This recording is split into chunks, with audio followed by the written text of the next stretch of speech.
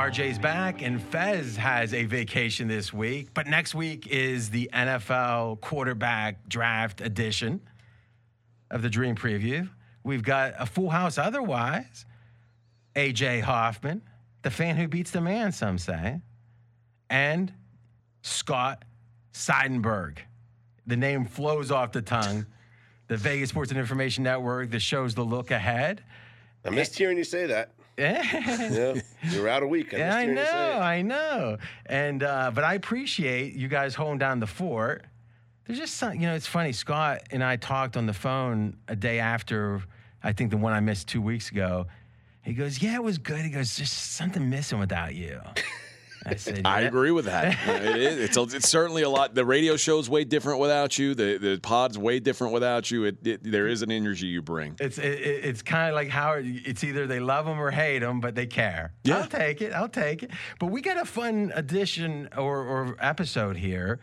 One is we're going to talk, and we already did some of this on the Straight Out of Vegas, and I thought it was really interesting, is the LIV tour. And it's kind of a political question, but it's kind of more of a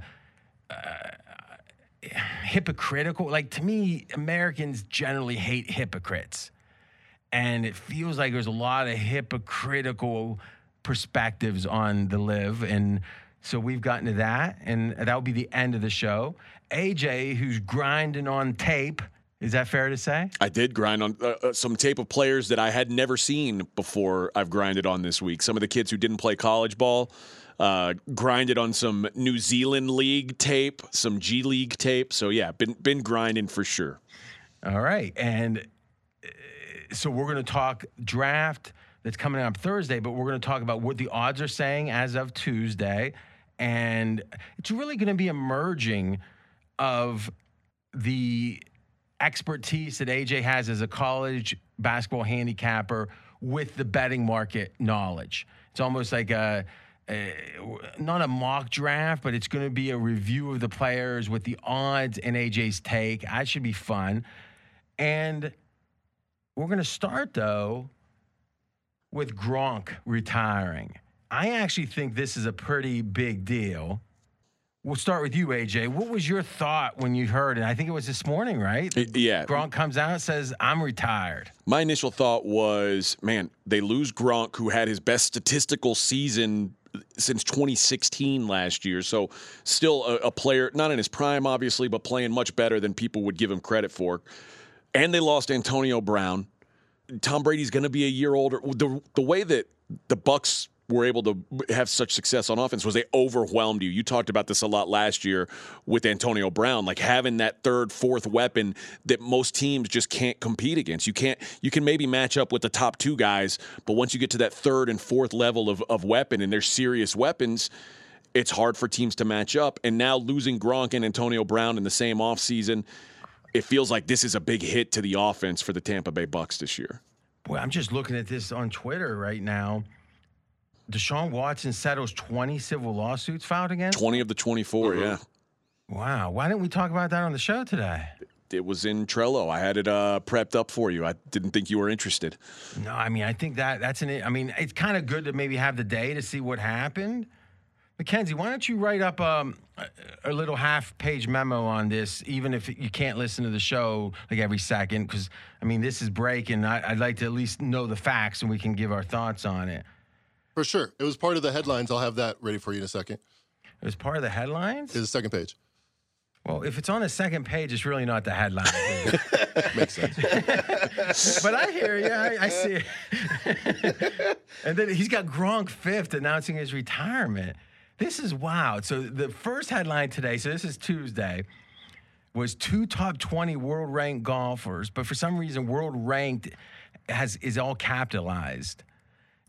But shouldn't it be world-ranked? That's correct. In lowercase world and rank and lowercase golfers, right? Yep, not a proper noun there. Including 4-time major winner. He's actually got 2 more hyphens, though, 4-time and major winner. All right, that works, actually. Koepka. All right, so that was his number 1. His number 2 was the Duke's Oh, Banchero. Banchero. I don't. Paolo. Just call him Paolo. No, I'm not even doing that. Paul. Paul with the bad haircut, maybe. I don't. But it just sounds like a guy you don't want hanging out with your girlfriend. Right. I think that's a fair all I'm take. going to say. Mr. Steal Your Girl.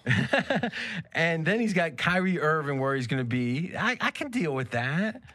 Yeah. It was a big news day. But I don't understand what we were adding to the World Golf thing.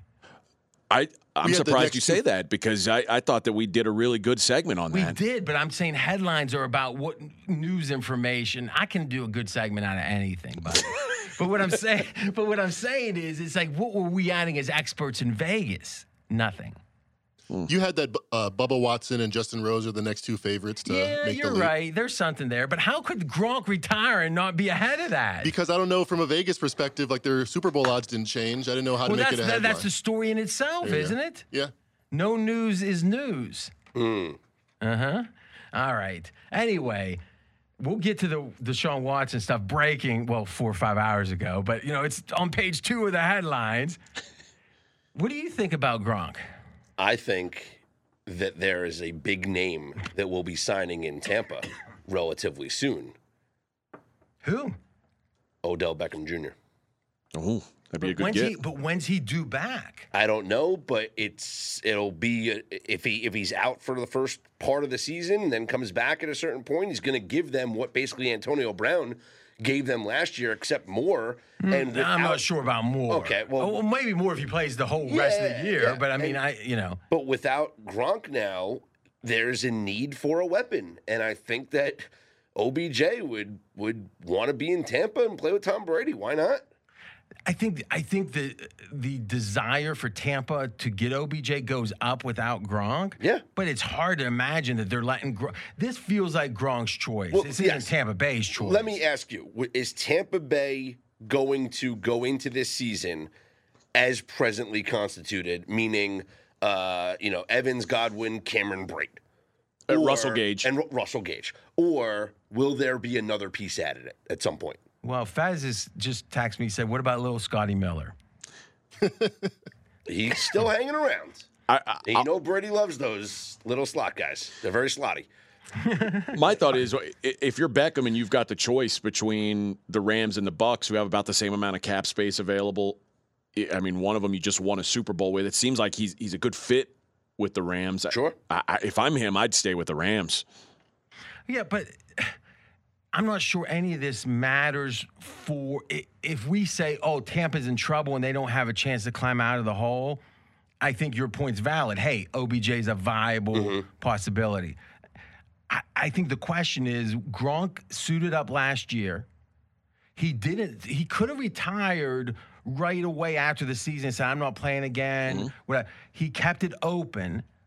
And then Tampa Bay's appeal was insufficient. It's almost like if you have a friend, let's say it's kind of famous compared to you, and you say, I know the feeling. I'm going to invite them to a birthday party, and my birthday, and maybe the person right away says, oh, no, I can't do that. And, my mom's in town or something. Right away they're not even considering it, right?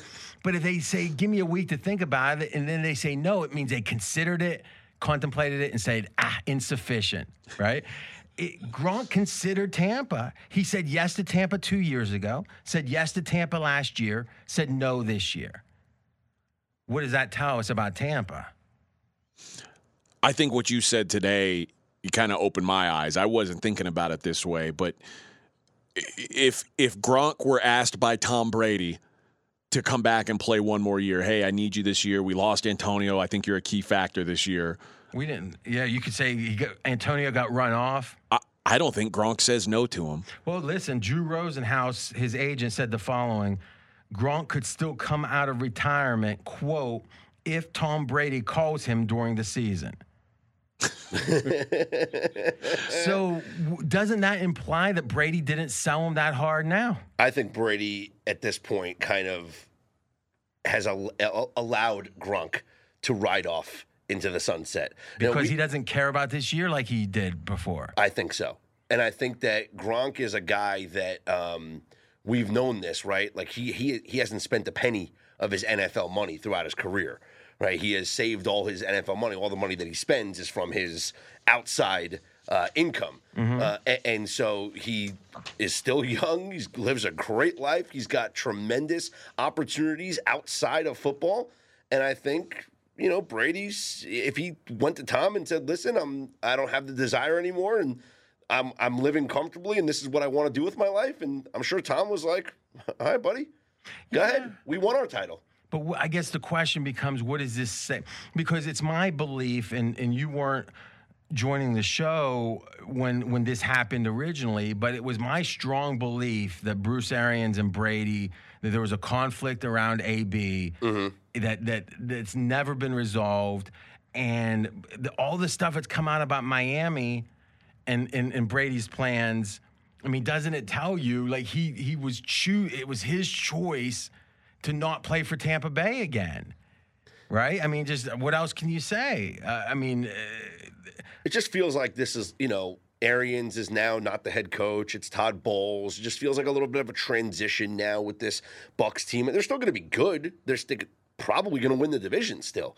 But I just don't know if it's, maybe it's Gronk. But are they as good as the market seems to think they are? I think that's where it's not. No. And I think it's a good question because the Bills right now, this is the pregame consensus. What do we go, 5 books here? 7 now. 7 books. For the NFL, yep. Bills plus 625 are the favorite. Bucks 725. And then Chiefs, Rams, Packers all at 10-1. So if you look at it, it's like almost 40% more of a payout to bet the Chiefs instead of the Bucks or the Rams or the Packers. Packers with the doubts at receiver, I can see the doubt. I mean, you look at the Rams and you say right now the Bucks are, you should be getting paid, 35, 40% more if you are willing to take the Rams. Does that make sense? It makes no sense to me. I'm with you. I could see the Packers being around the same number as the Bucks, but the Rams and the Chiefs feel like there's value relative to Tampa.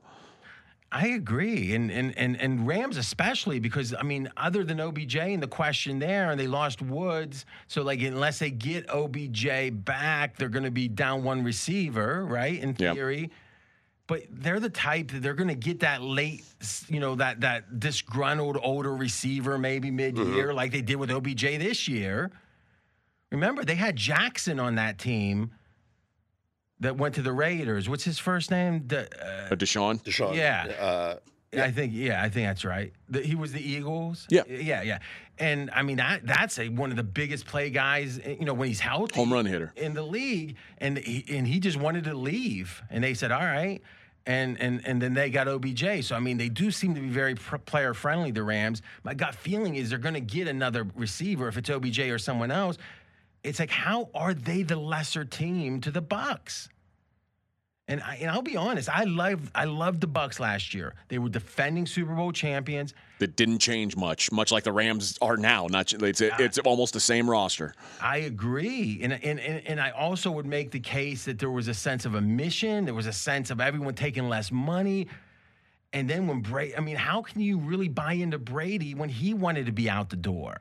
Like if Brady had his choice, he'd be at Miami right now. Well, it's almost the same question you would ask about Aaron Rodgers. And when Davante Adams left, he said, Aaron Rodgers long-term in Green Bay made me question whether or not I should be here. So I decided to leave. So if are you saying he said that explicitly or are you saying his actions? No, he said that. Okay. He said that Aaron Rodgers played a role in his decision to leave. So if Davante Adams left because of some private conversation he had with Aaron Rodgers. Or maybe about who Aaron Rodgers is. Right. Why should I feel confident about, if I'm a Packers fan going forward, about Aaron Rodgers' long-term position with the team? It doesn't make sense. Okay, so you're saying that it's obvious that Aaron Rodgers is the type to kind of rock the boat a little bit, and we see it with Adams. You're saying Brady and his decision-making, which typically is cohesive, it's all about team building.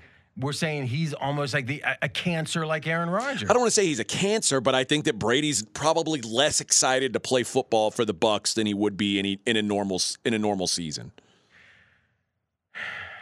Yeah, I think this being his 45th year, which is what he set the goal to be, is he's playing out the string. And at least more than Brady typically would be, because you would think your last year, the stakes are the highest. Going out like Elway, the best way to go out. But yeah, it does. I don't get the vibe. He could have retired after the win. He could have. Yeah, but a lot's changed between when they won the Super Bowl and right now. I think with the way Brady feels about that organization. And I think he's sour towards it. And I think he and Gronk probably had a real conversation.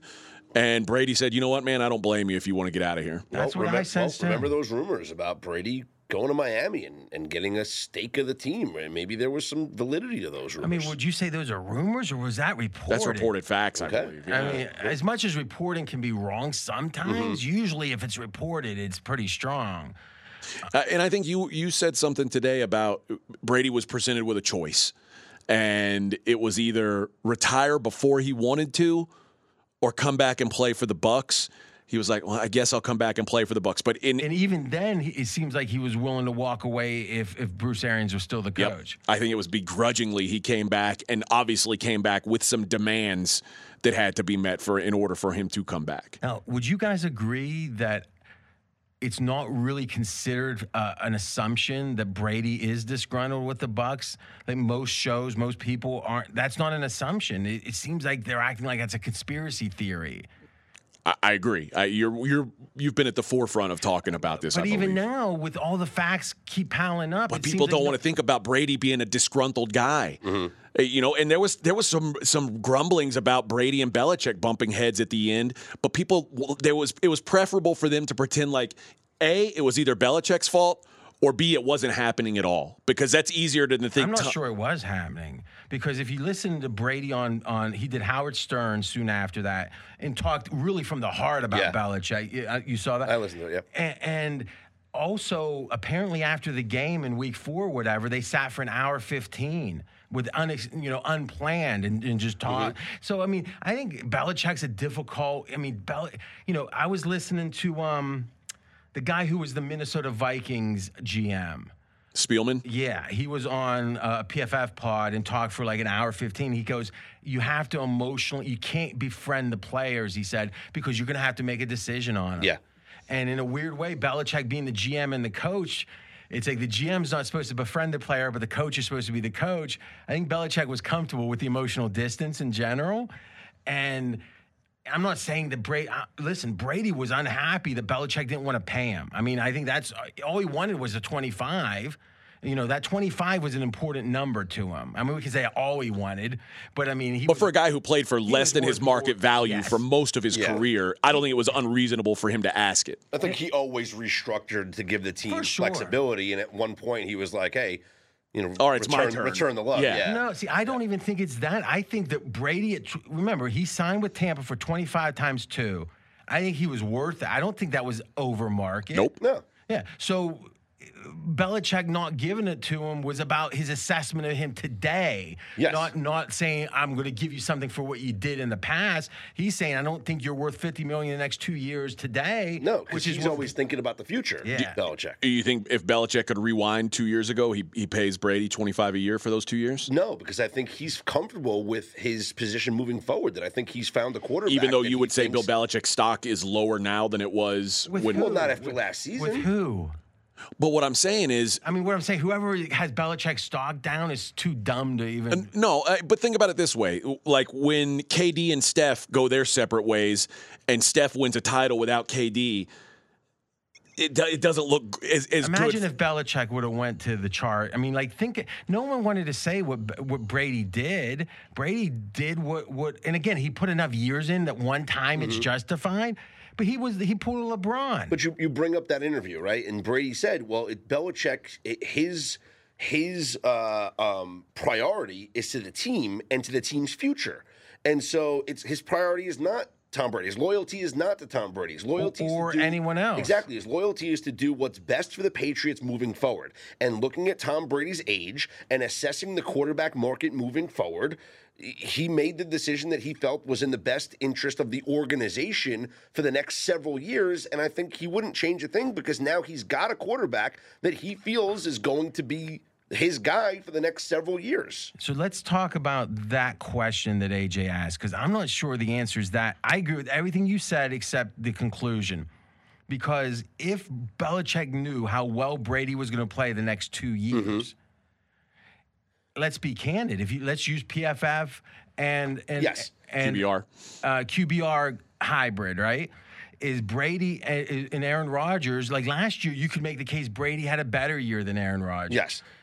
So to finish the point quickly, is if you say this quarterback that you're worried about giving him a 2-year deal for, God came down and said, well, I can tell you the next 2 years he will be the second best quarterback in the NFL over the course of the 2 years. Who doesn't want that guy on their team? I think you have to take that guy. But last year, he got his quarterback. That's the question. Okay? They get to the playoffs last year, and now moving forward, projecting for the next 5 years, they're set at least. Do you think now? Like, look at the quarterback market as it exists right now. Do you think that going into this year with Tom Brady on his last legs, and I'm not saying physically, I'm just saying he's going to be done. Bill Belichick's probably sweating what's next year. He doesn't have a quarterback. I think if you said, okay, you can have Tom Brady for the next 3 years, and like you said, if you knew he was going to play at this level, we don't know what his third-year level is. We don't. Or you can have 5 years of Mac Jones. Well, that wasn't the option. Who's more likely to win a Super Bowl? I think Bill Belichick knew for a fact he had a better chance of winning a Super Bowl with 3 more years of Tom Brady than whatever quarterback he drafted. Now what gets more complicated is how much Belichick wants to prove that it wasn't just Brady. If you keep Brady, no matter what you do, it just tacks on and doesn't stop the conversation of like, well, what's Belichick's record without Brady? Do you think Brady felt the same way? No. By all accounts, he wanted to stay in New England. From what I mean, like literally he went to the owner's house and was trying, and the owner's calling Bill. I mean, it was almost like a high school thing. And remember now, is the owner, I'm having a mental block on the Bob Kraft. Kraft, yeah. Robert, yeah. He is like almost, well, he's past 80 now, right? So it's like he's in a position where every future thing with the Buck or with Patriots isn't the issue. He wants his son, his surrogate son Brady, to be happy. Because remember, Garoppolo's the one time supposedly that Kraft trumped and said, "Okay, Belichick, you got to get rid of this guy because Brady doesn't like him." You know, so it's like, man, you got to figure how much does Brady or does Belichick resent that? Because he had his handoff, he thought. He planned for the future, and he got his guy. Is that a knock on Belichick? That he let that emotion of, oh, I want to prove that I can do this without Tom? Is that a knock on him? Because that feels like an emotional decision to let the best quarterback of all time leave. I don't think he let him. No. I don't. Remember, I think that Scott's exactly right. Knowing what he knew at the time, considering Brady had a down year that last year in New England, he was not looking. The guy's 43 or whatever at the time, and he has his worst year. What do you think it might be? Could it be his age? Sure. Yeah. So what I'm saying is, it's like what Brady's done since then is amazing. We got to diminish it a little bit by saying, well, first of all, when he won the title, no diminishing it. But he went to an all-star team. He went to the one team that didn't have a quarterback that had a great, like Denver right now. Yes. So if Belichick got to pick the team that had a bad, like San Diego or the Chargers, you know, in theory, I don't remember exactly. I guess that would have been the rookie year for Herbs. So he wouldn't know. But if it was 1 year in, you know how good Herbert is. If Belichick went and won a title with the Chargers, would he think that was amazing? I don't think I would. I would think it's just par for the... Well, if the Patriots went to the Super Bowl last year, what would your thoughts be? I would have found that to be amazing. Well, that would have been absolutely amazing. They were almost there. You know? Well, that's not got true. Beat by Buffalo. They got beat 1,000,000-0. Yeah. I mean, they weren't even close to the top But they teams. were a team at one point favored to win that division in first place, with staring in the face of home field advantage in the playoffs, and they ultimately lose the second regular season matchup to Buffalo, and then home field advantage is out the window, and they're a wild card team. I mean, I think the Patriots were the favorite in the AFC 1 week. Yes, they were. Home field advantage was in front of them. But I also think, like you said, the end of that regular season and that playoff game against the Bills. There's no way Bill Belichick's looking at that and going, you know what? Mac Jones is the kind of guy to win these types of games. I think that's so wrong. And everyone agrees with you. So, I mean, I'm the one in the minority here. But Like, you think Mac Jones' ceiling is Josh Allen, Justin Herbert level, or Patrick Mahomes level? Well, the first question is when we would have said Tom Brady was like, what about Brady other than his performance says that he's at that level? Nothing. But you know what? Brady's the exception to every rule ever about quarterbacks. But and Peyton Manning, where's he at on that list? I mean, Peyton Manning was the first overall pick in the draft. Okay, he was expected to been the year before that too. Yeah. Well, I don't know how expected he was in that there was. I mean, I was around for that draft. There was real conversation about the number 2. Ryan Leaf. Yeah. That maybe so then he's still the second pick in the draft. If he goes there, that's a pedigree. Well, except Mac Jones was, by all accounts, 90% chance to be the 3rd pick in the draft. I mean, for the 49ers. I mean, the odds late in that process was this is Mac Jones, right? And Adam Schefter said that's who they decided on. I mean, we can say Schefter's wrong and not even rehash that. I guess my point is this. Brady was the 199th pick, all right? Mac Jones was the 15th. Are we really saying that Brady has physical skills that Mac Jones doesn't? Physical skills?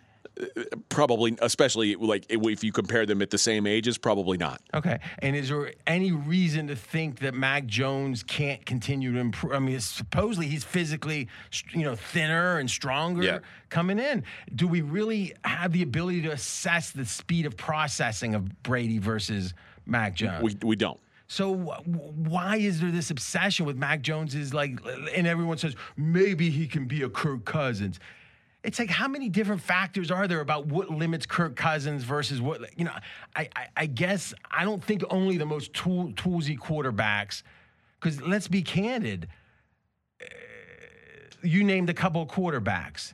Name Mahomes, Allen, Herbert, probably the 3 toolsiest guys in the league. Yeah, and typically those toolsy guys have never, think back in the last 20 years. Who's the best really toolsy quarterback? Aaron Rodgers. Mm-hmm. Okay. Who's the second best? I mean, Mahomes. No, I'm saying I'm not counting the young bucks that we're talking. 20 years now we got to think about. I don't know. Dante Culpepper? But what I'm saying is that really crazy? Brett Favre? Right? I mean, Favre, but that's at the end of that. I mean, what I'm saying is toolsy guys haven't hit. It's always been a trade-off. Do you want the guy that's got the brains and the work ethic and less tools, or do you want the toolsy guy that's going to make the boneheaded throw typically at a certain point in the game? Right? Yeah. I mean, like Joe Flacco was the tools guy, right? Coming right? Like the measurables, everything was the tools. He had all the tools. He wins a Super Bowl, but I mean, gets a lot of money for that one Super Bowl year. As a Steeler fan, I was scared of Flacco, I will say. So, I mean, that means he was something. I mean, Roethlisberger might go into that conversation for toolsiest guys the last 20 years. It's funny because it's hard to remember, within the last 5 years, you kind of forget that he could actually move around and things. But for the most of that 20 years, he was a very toolsy player. Except he certainly had the size to take the hits, and he had the mobility. He didn't have a massive arm. Like, I mean, when you really think about it, he didn't. No one ever said Big Ben has the best arm in the league. Matt Stafford might be the guy. Yeah, I think you're right. Yeah. And Stafford was a real compromised guy until this year, where you said you didn't know what he was. So I guess what I'm saying is, if Josh Allen continues to play as well as he is, he'll be one of the few guys on earth that's ever been that toolsy that was successful. Mahomes.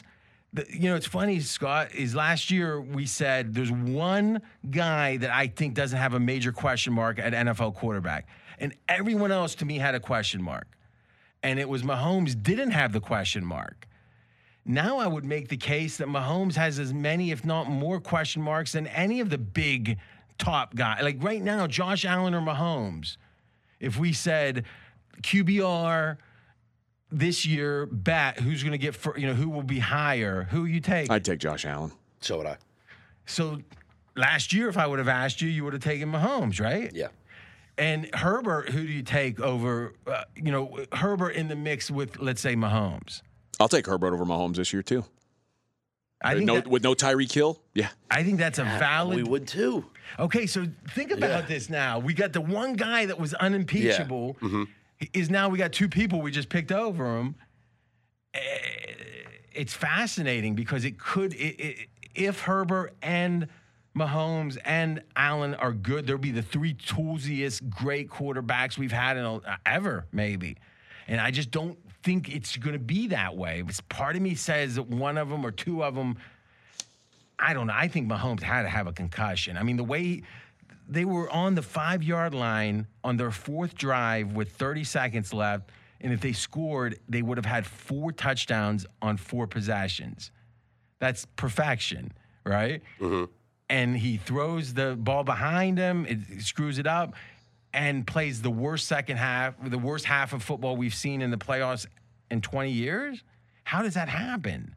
Perfection and mind-blowing. And especially if you think back to what he did the week before against Buffalo, where he had like an all-time performance as well.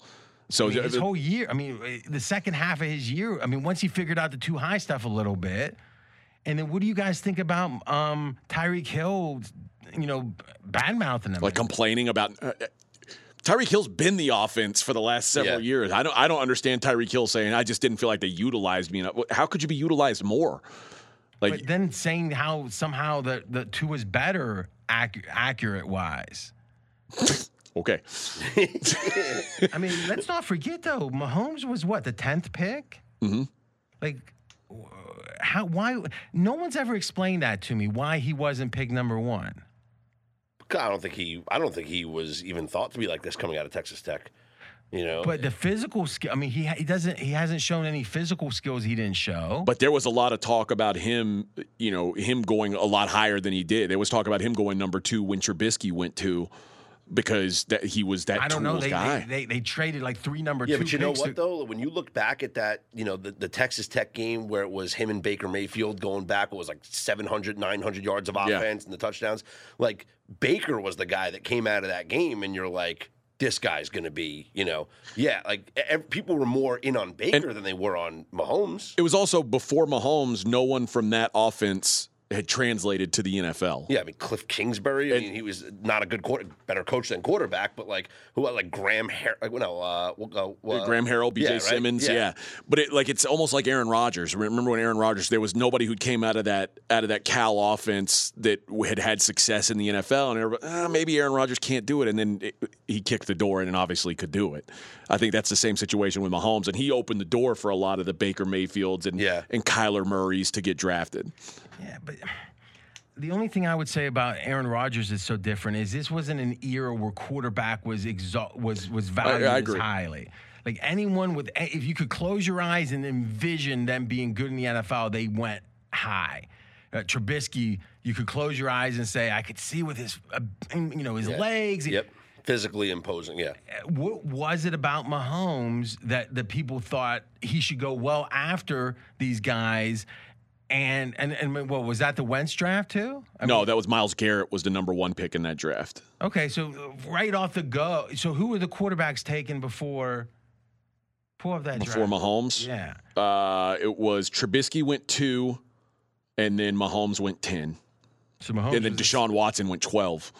Yeah.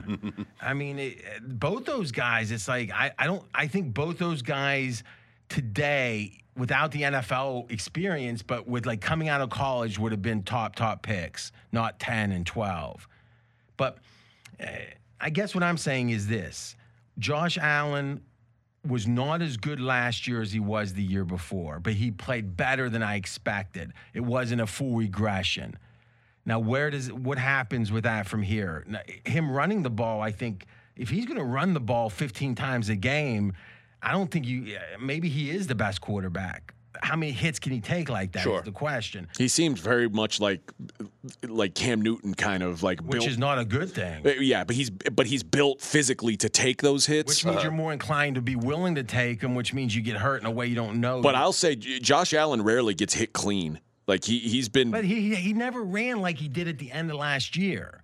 What I'm saying is it was like there was a shift after that win game. Mm-hmm. And even if you remember that, they went to Tampa Bay and were down 28 in the second half of that game, and they fought back.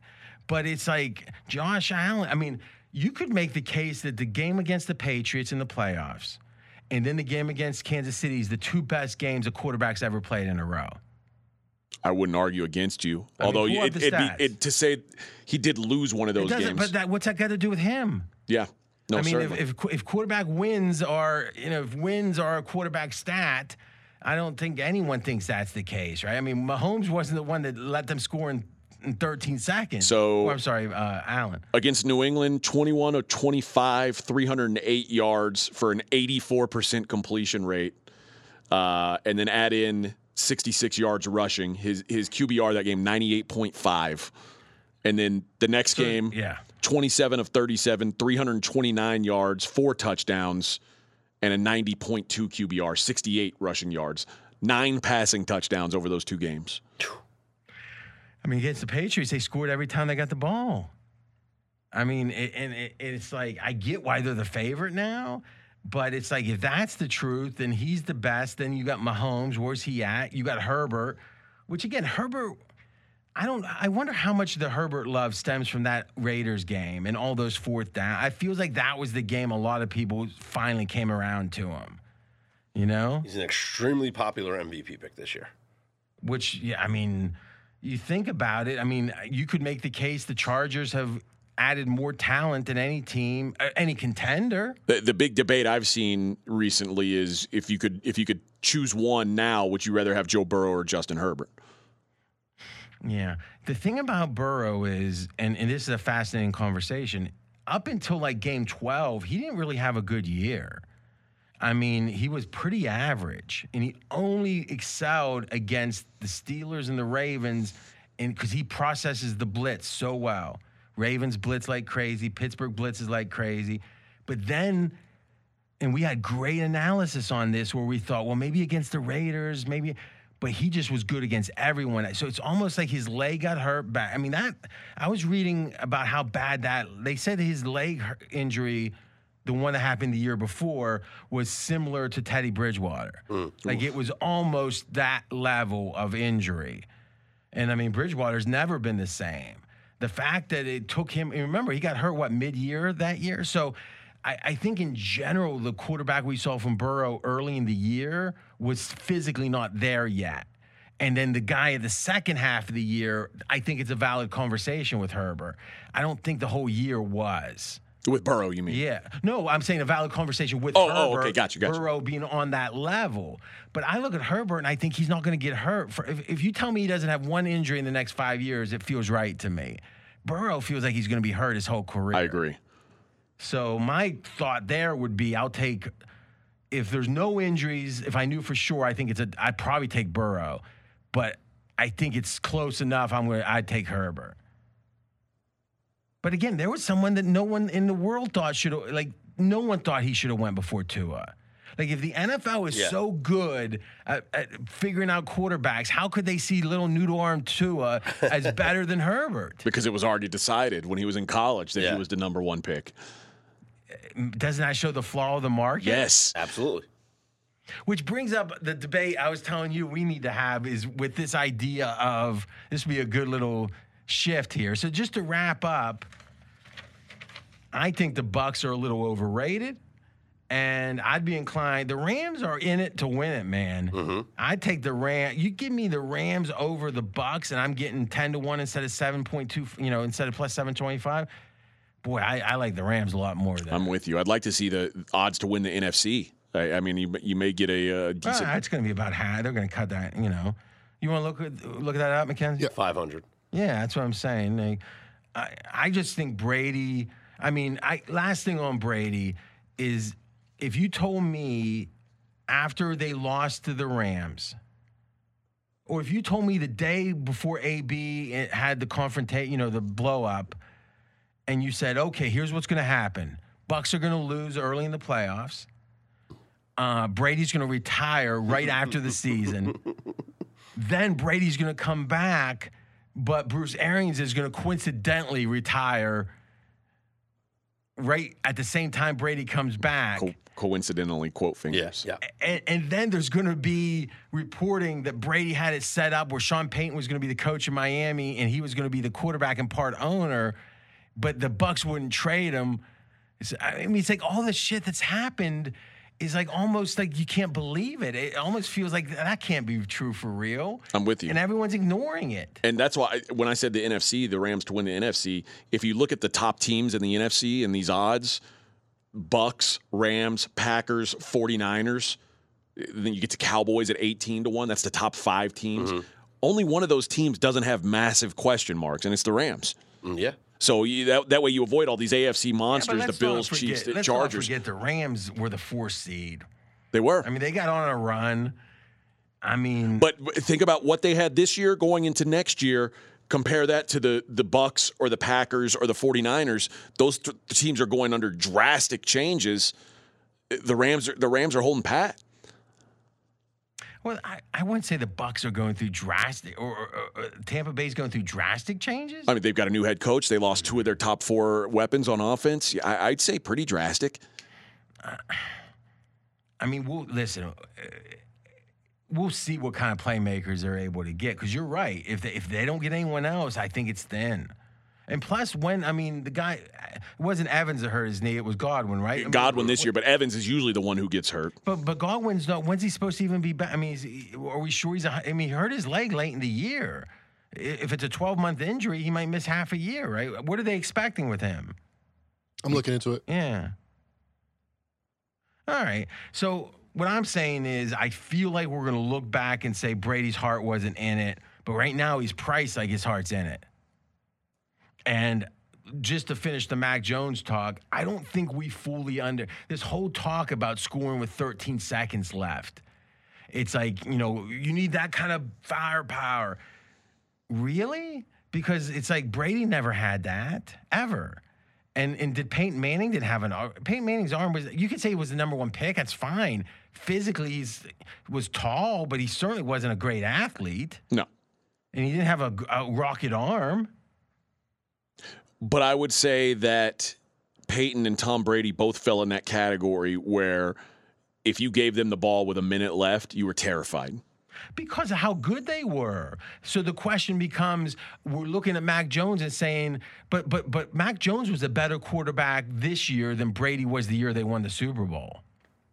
I won't argue with that. So if it's like your first year starting, Brady had the benefit of... And honestly, that's a great comparison because this year, the Patriots defense almost put up identical numbers to that first Super Bowl year run.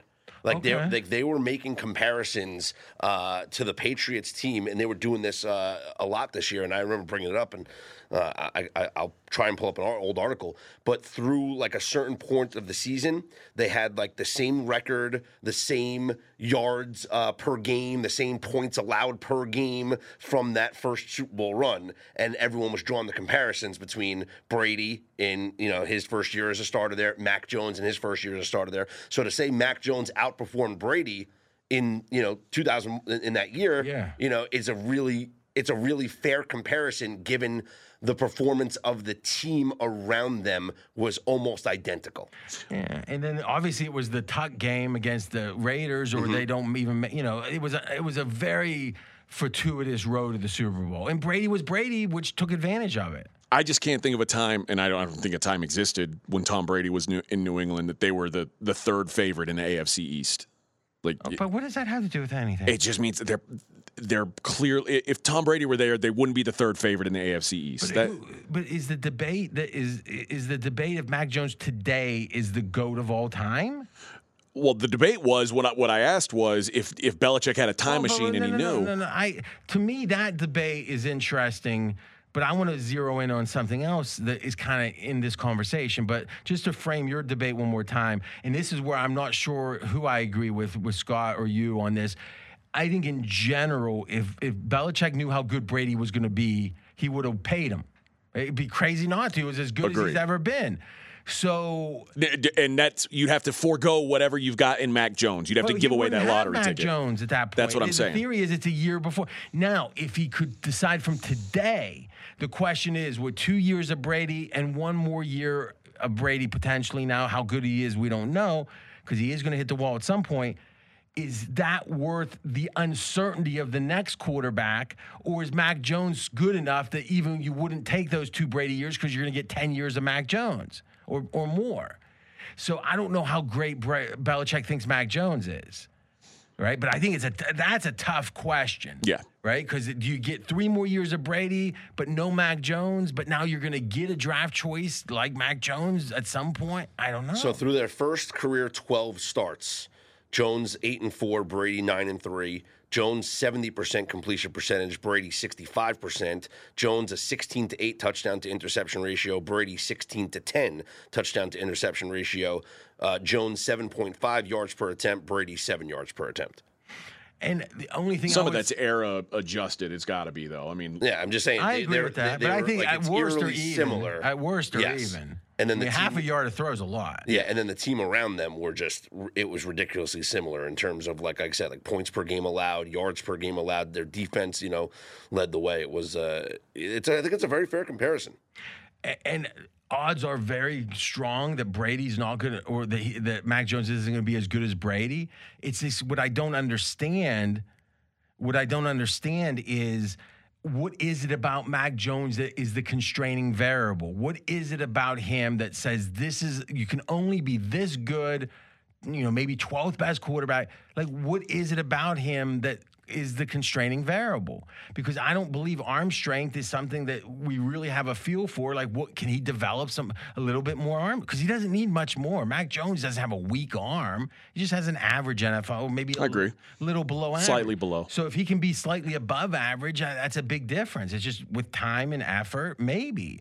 But to me, Drew Brees had a noodle arm at the end, and Drew Brees is like his last 3 years, he's like the third best quarterback. Like, if you look at just QBR, it's like Drew Brees, and actually he rates better than Brady during that time, because that was Brady's last Patriots year. Brady was like 19 or something in the QBR. So I just don't get, everyone thinks they understand Mac Jones's limits or ceiling, and I don't think Belichick's picking a guy that can't take him to a Super Bowl. I think he believes Mac Jones's heights can get them to a Super Bowl, or why would he be doing it? Yeah. So, speaking of era adjusted, it's a good point. Brady, this is what, the QBR or quarterback rating? Passer rating. Yeah. I don't believe in passer rating. So I don't. It's the best we had at the time. We were boneheaded back then. Yeah, so I'm not gonna like in any way endorse it. But Brady had the 6th best in the league, and Mac Jones had the 15th best. Though Mac Jones was a 92. Yeah, look at the number. Brady was an 86. Yeah, that's era adjusted right there. Yeah, I agree. And the question is Brady being 6'4" a sign of his physical skills, or is it his 199th pick? It's more important. I don't know. Scott is got his little show, more important apparently. All right, but real quick though, baseball. I was really fascinated by the Yankees and all the talk about this team's in a similar pace to the Seattle team in, what was it, 2001 was it? Yep. Seattle? So how good are the Yankees? They are. This is what's incredible is you wouldn't have thought going into the season that they would be the best version of the Yankees that we've seen, but the pitching performance is undeniable. It's not just the bullpen, which was their strength going into the season. But their closer blew up. I mean, their closers. But they've replaced him with Clay Holmes, who up until last night had 31 or 32 consecutive scoreless innings. Like, that's how unhittable this dude has been. So even when Aroldis Chapman comes back, Clay Holmes is probably still going to be the closer. What's the injury with Chapman? Is it just he had a dead arm, or what was it? Oh yeah, I don't actually know off the top of my head. There was arm issues, or maybe an elbow tendonitis or something. And that's a guy from the Reds that really threw the heat, though. Yeah, right? Okay. But he's as dominant as he's been in the regular season, has failed in the playoffs every year, every time. Gave up a big home run to Altuve one year in the loss. Gave up the big home run to Brasso in the Rays the next year. So he has always faltered in the postseason, or all the Chapman. Chapman's injury right now, left Achilles tendonitis. Oh, okay, yeah, tendonitis or something. They asked him about Holmes today, and he said right now he deserves to be the closer. When I come back, I'm willing to take whatever role is there for me. Yeah, good, because he should not be the closer. But the Yankees right now, they are 50 and 17 on this as we recorded this episode, to the same day in 2001 the Mariners were 54-17. Now, obviously, this season started a little bit late, so there's 4 more games ahead for the Mariners. If the Yankees win the next 4 straight, they would match what the Mariners were through that time. And their recent run has been like the real tough run with playing like the Rays. I mean, like this has been. This is like the start and middle of their tough run because they started the season with a pretty soft schedule. Okay, because their odds to win the division have gone up to like what is it, like minus 1,100 now? It's no, they're not going to lose. They're double-digit lead almost. But what I'm saying is just like 10 days ago, they were only like minus 350, right? So this has been like a decisive kind of run so far. Yeah, when you win, 9 straight games or whatever. The most fascinating thing to me is they're not even favorites to win the World Series, as great as they've been to start. Yeah, so right now the Dodgers are favored over them? Yes. And what's the rationale to that? Best lineup in baseball. But it seems like the Yankees are pretty damn stacked too. Yeah, I would agree. Well, Dodgers won it last year, and you. I mean, look, both teams are getting great starting pitching. I mean, you're getting guys like Anderson and Gonsolin are leading Dodgers the way won it. for the They Dodgers. won it last year, right? They won it last year. Braves won it last year, didn't they? Oh, the Braves. I'm sorry. Yeah. Dodgers, 2 years ago? Yeah. If I got to teach you a little baseball, I would. Listen. My years run into each other. This whole COVID thing kind of messed our, you're right messed about our that. schedules up.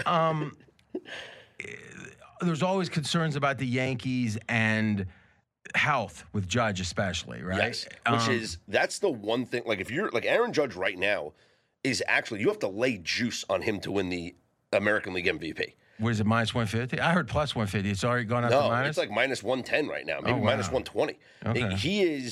What he has done this season is unbelievable. That's a bet on is Aaron Judge going to be healthy? The bet you're making is not on Aaron Judge to win the MVP or not. You're betting against an injury.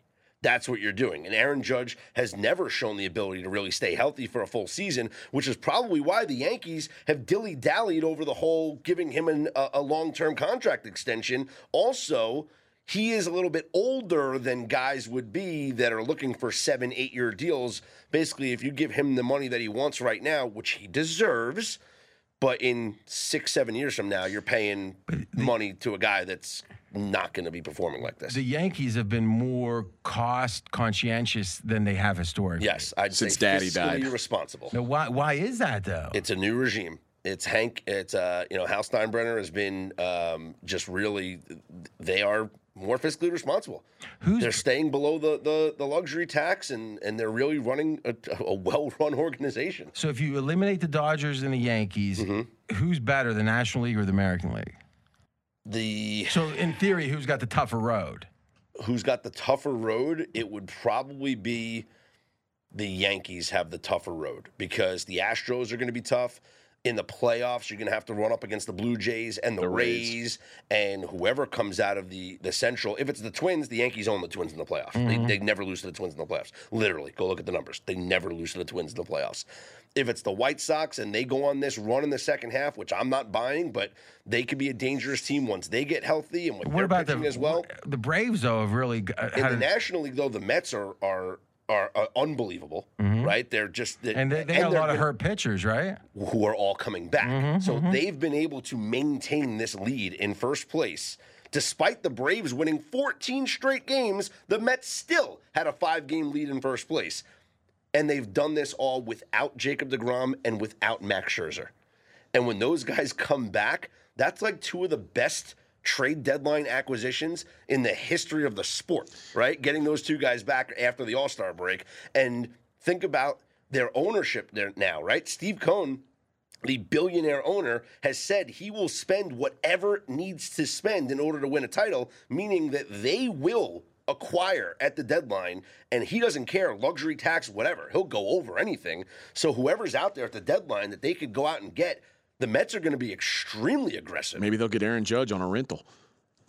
Well, no, maybe they will sign Aaron Judge in the offseason. But no, like, think about it. Like, what if it's Juan Soto? What if it's somebody that they could, a big-time pitcher, a big-time reliever? What if Craig Kimbrell, the Dodgers say, this guy stinks, we want to get rid of him? And the Mets say, hey, we'll put him in the 7th inning and pitch in front of Diaz and Lugo. So one more question. The Cone, though, is actually Bobby Axelrod. Is the guy it was based upon? Yes, Billions was based loosely on Steve Cohen. Yes, Billions is still on. Don't say it's a past tense. It's not the same without You're Axe. right. You're right. And you know what? I actually I stopped watching the new season without Axe because I couldn't get into it, and then I had nothing to watch. I was all caught up on my shows, so I like binged like the second half of the season. And I was like, you know what? I haven't watched it yet. It's all right. Corey Stoll is okay as the main character. I liked him better in what was that? Kevin House Spacey? of Cards? Yes, I liked him better in that. Yeah. No, I like first season of House of Cards is unbelievable. I think. Yes. Here's what I would say: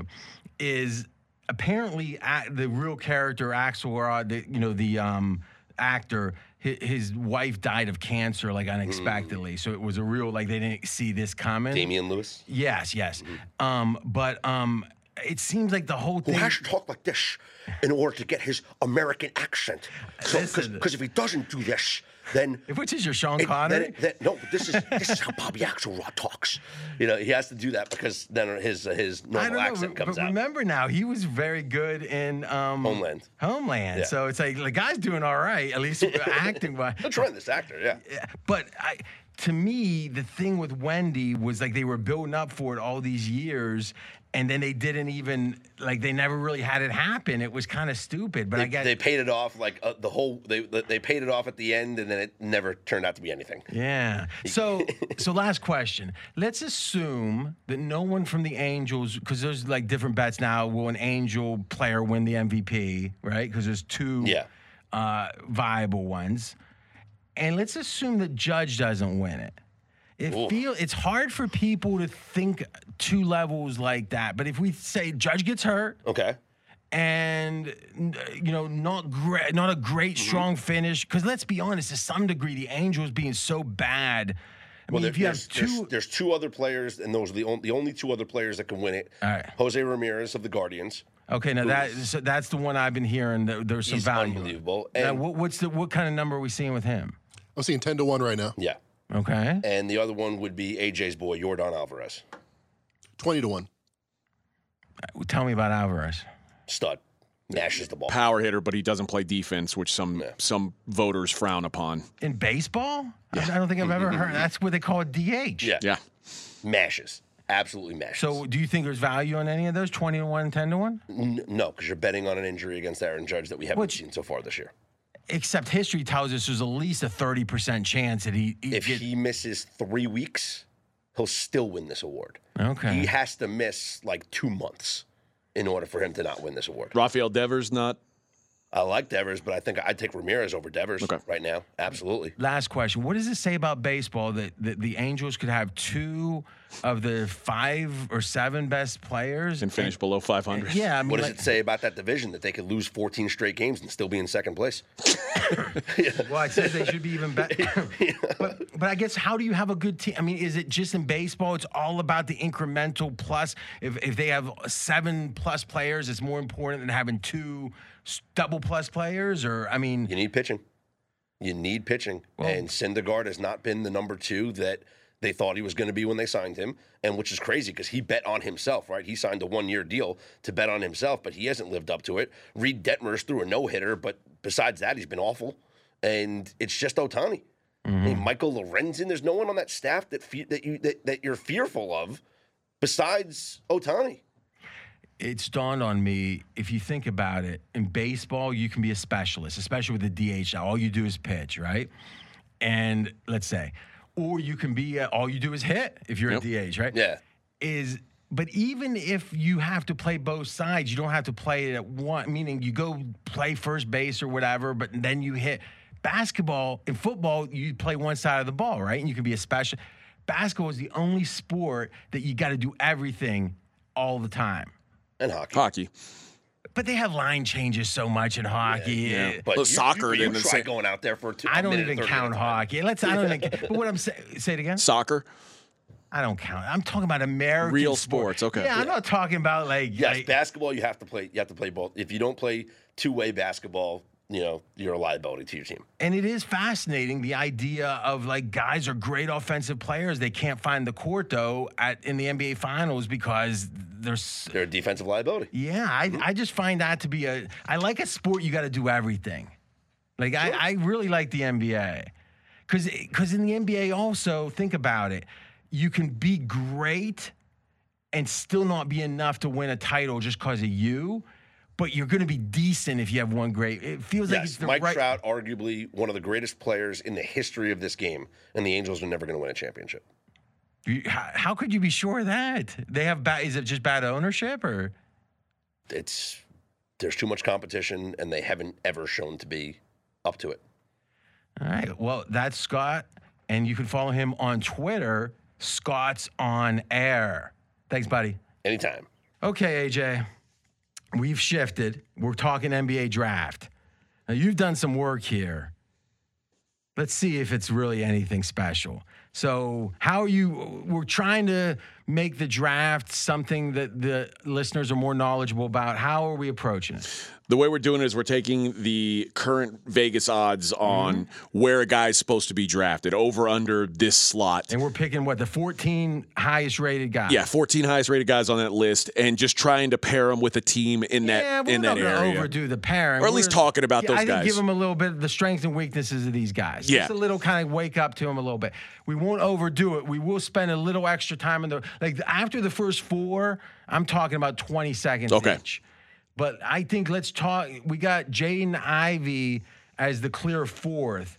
But what we have here is for number 1, there's a big 3, though there has been kind of a real surging happening. Why don't you give us the odds on the big 3, then we can go one by one. Yeah, the current odds to go number 1 overall, Jabari Smith minus 155.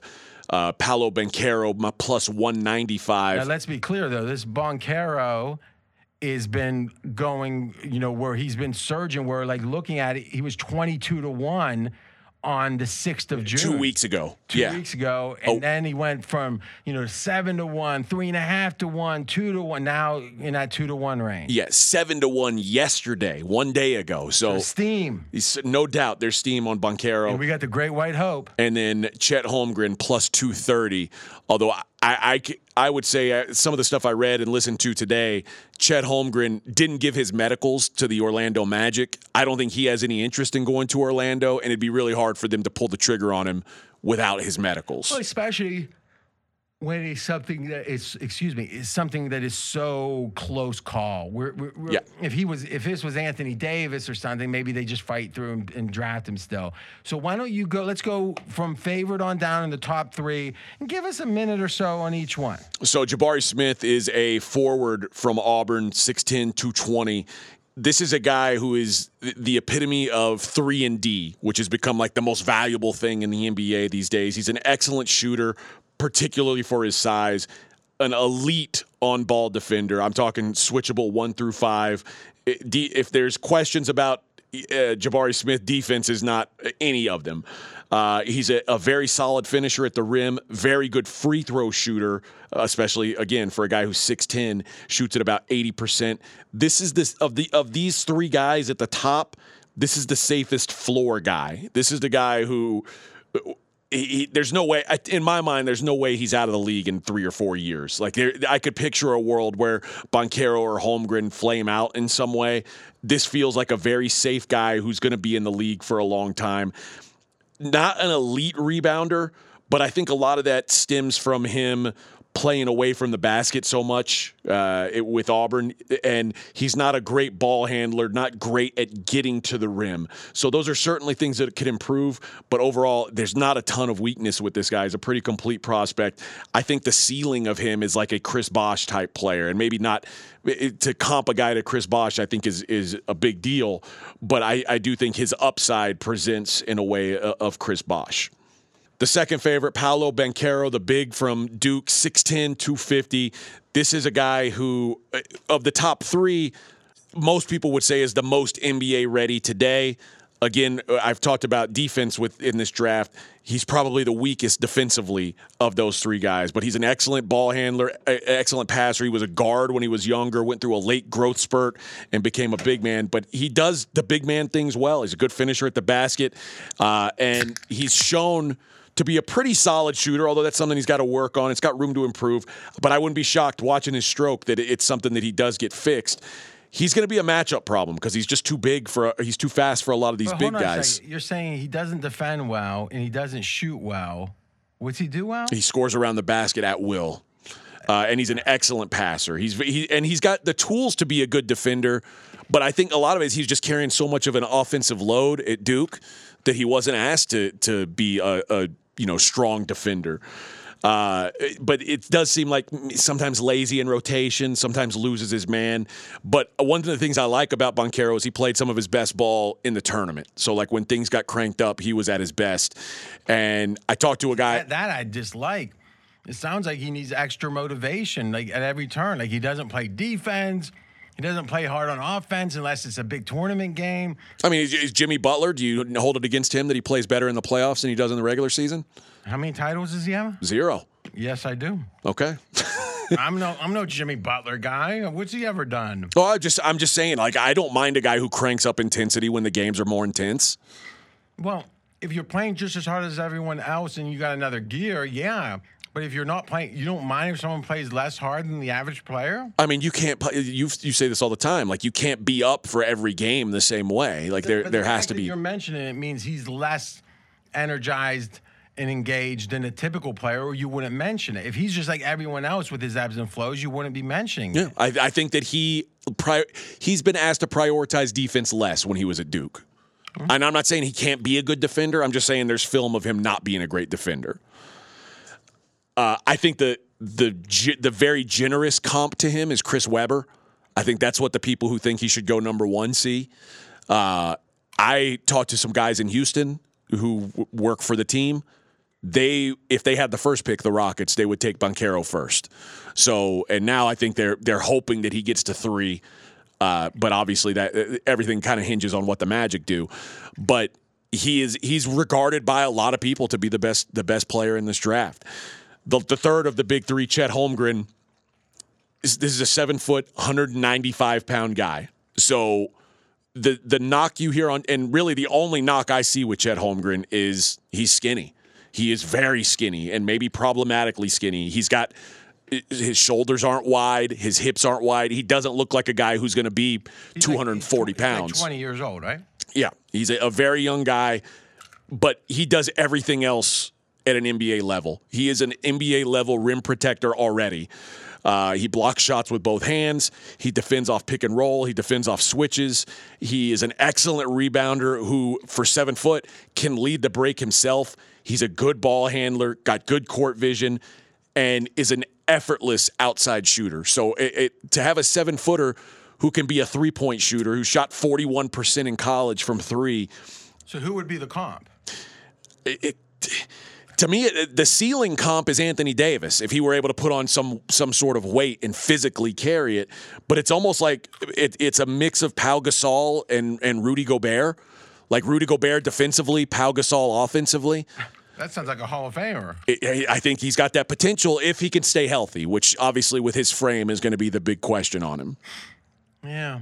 So in what way does his whiteness come into effect, do you think? I mean, do you think in general that people are – I mean, it seems like in certain teams for sure he would necessarily, let's say, sell more jerseys or whatever. I mean, we can't say Larry Bird – whatever you want to say about Larry Bird, it's like him being white was part of his narrative. Sure. And I think that anytime you've got a white player who's a very high draft pick, there are going to be white fans who want to buy his jersey, even if they can play a lick or not. Adam Morrison sold a bunch of jerseys for a couple years and couldn't play for shit. I don't think he sold. I think maybe he sold for 6 months. Maybe so. J.J. Redick, another example of a guy who J.J. Redick turned into a lot better player after he left Orlando, but there were still a bunch of people buying J.J. Redick jerseys. J.J. Redick was a great college player, though. Chet Holmgren had 1 year in college. But I do think that if you want to say that having a white superstar is marketable, I don't disagree with you. Is that debatable? No, that's what I'm saying. So I think like if there's, I just find it curious that Oklahoma City is so seemingly wanting. Who would you pick?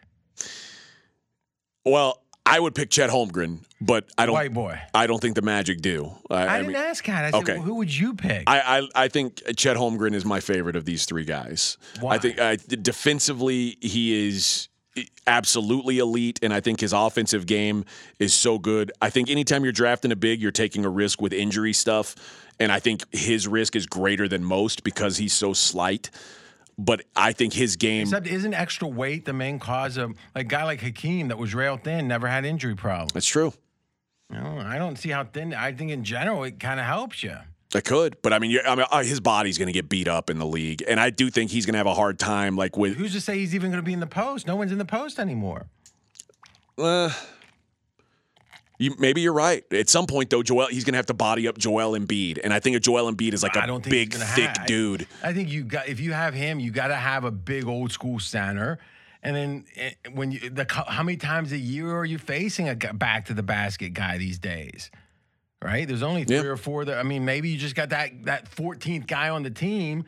You got this job. Hey, it's Embiid night. Get in there. Yeah. I mean, in general, it feels like the rare cases you're going to go against an Embiid are not. Who's the Spurs got? Oh, I'm sorry. Who's the Warriors got? I mean, is Looney even big enough for Embiid? No. No, like Looney's like 6'10". Right? Yeah. So it's like they don't even have a guy for him. James Wiseman. Yeah, but they knew he was out the whole year. Yeah. You know, I mean, okay, so you would go with Chat because he's white, is what No, you're saying. that's not why. No. Okay, and he has like a weird gait. He's kind of got hunched shoulders, doesn't he? I mean, his shoulders look small because he's not wide enough for someone who's that tall, so it's odd looking. Okay. All right. And then, so really what we're saying here is if the steam is right, Bonchero, if that is his name, goes 1. And then Holmgren, I mean, OKC wants him, it seems like. He wants OKC. Yeah, but I think it's vice versa. I agree. And then Smith goes to Houston then. Is that your guess? That's kind of what I'm seeing. Although, I mean, we talked about this yesterday. Or maybe we talked about it off air. But when I was talking about the steam, and you're like, well, the steam doesn't really matter until it flips to favorite. And there's still, Jabari Smith's still the favorite. There's a reason why he's the favorite. Yeah, because, I mean, the betting stopped at a certain point, and it's them saying we don't think the odds, the big bettors saying we don't think they're better than this. But although I guess there are certain limits with this mark. It's not like an NFL game. But what do you mean, certainly? Like I don't think there's I don't think there's a very liquid market. But what I'm saying is the fact it's not liquid, meaning you can't liquidate, you can't bet as much as you want, means that it probably lends itself to having more line moves. Because if you think the guy's the number 1 pick because of inside information, you don't care if you're getting. I mean, you want to get a bigger payout, but like you're still going to lay minus 200 if it's a sure thing, right? So they've stopped at this point and said we don't think the odds are better than this. But either way, it feels like that OKC gets Chat, and it's either Smith. Like it seems like 1 and 3 is the flip here. Yeah. I'm interested in OKC. I mean, it's such a long plan and all these draft choices, and they got, what is it, like 20 picks now? And it's like they can't even have that many guys on the team. Right. So, like, they're going to have to, like, say, we'll give you 3 number 1s for, but they're going to be able to have, like, probably 7 or 8 top 5 picks on the roster. And, I mean, right now, I'm having the mental block. The guy that came from the Clippers. Shai Gilgeous-Alexander. Yes. He's considered to be like that sneaky, like, maybe like the 18th best guy in the NBA kind of thing. If you look at him on and off the court, I think he's worth 4 points to the line, and the market moves drastically when he's out. So, like, they've got one guy they love, and it's going to be fascinating to see what OKC can do. Because remember, in hindsight, if you look at the draft choices they made, whatever you want to say about Westbrook's going to the Hall of Fame, Harden's going to the Hall of Fame, and Durant's going to the Hall of Fame. So there was only one number 1 pick in there. If you look at the picks around those guys, Hanky picks exceptionally well. I mean, at least he did in those cases. Embiid at 3 was a good pick. Put him on the shelf for a couple of years. So I'm having Sam Presti. Presti, I'm sorry. You're right. Hanky was at Philly, and Presti has been at OKC the whole time. Yeah.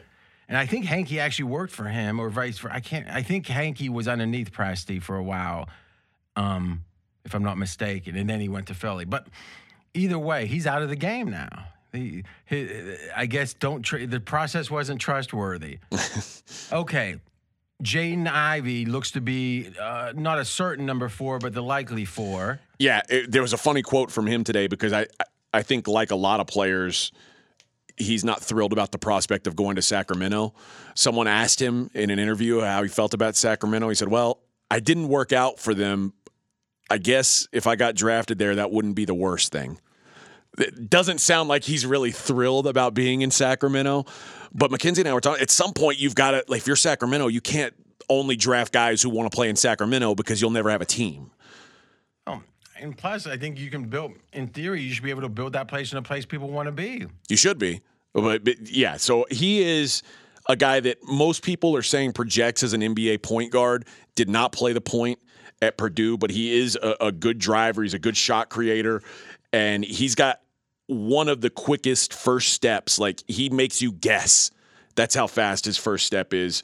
And he's a great finisher at the rim. He can pull up with a floater. Really versatile offensive game, though he's not really a great three-point shooter. I'd say he's a decent three-point shooter. But besides that, his offensive game is really good. And he's got another guy who's got all the tools to be a great defender, but kind of lacks that effort on that end, which a lot of college guys do that.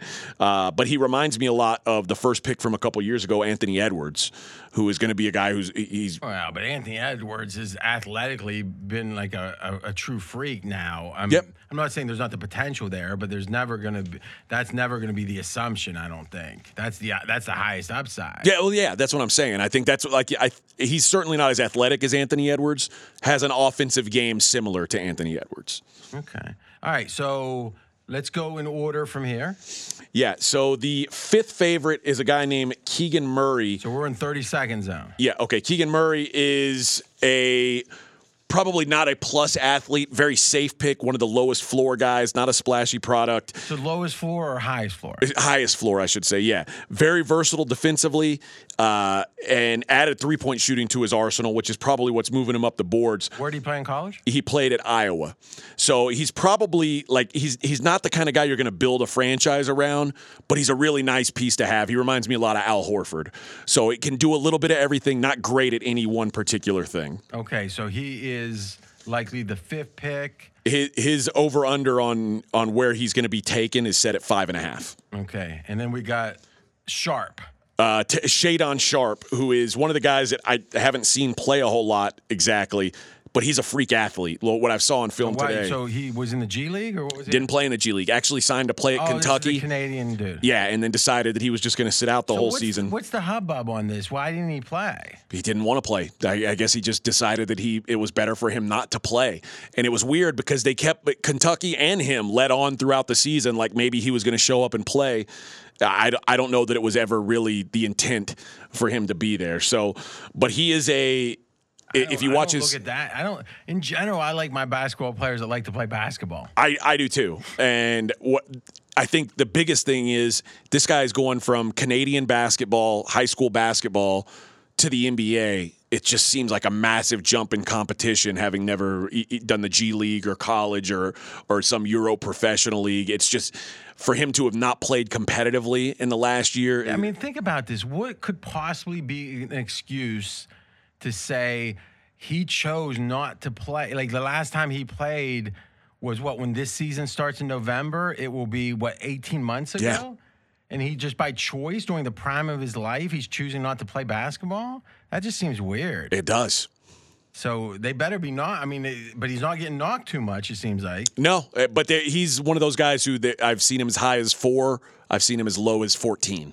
You know what might be interesting is if he has a few bad years and stuff, they might trade him for Ben Simmons. Could happen. A little swap. Yeah. All right, keep going. Next, Benedict Mathurin, who is He was named Benedict? Benedict. He's also Canadian, but played college ball at Arizona. One of my favorite prospects in this draft. I think he's the best three-point shooter in the draft. Shot a huge percentage of his three-point attempts in college from NBA range, so he's definitely got NBA range. He's best as a catch-and-shoot guy. Do you like that? I think if you can get 3 points for shooting 2 feet up, why are you shooting behind? Because you're showing off for NBA scouts.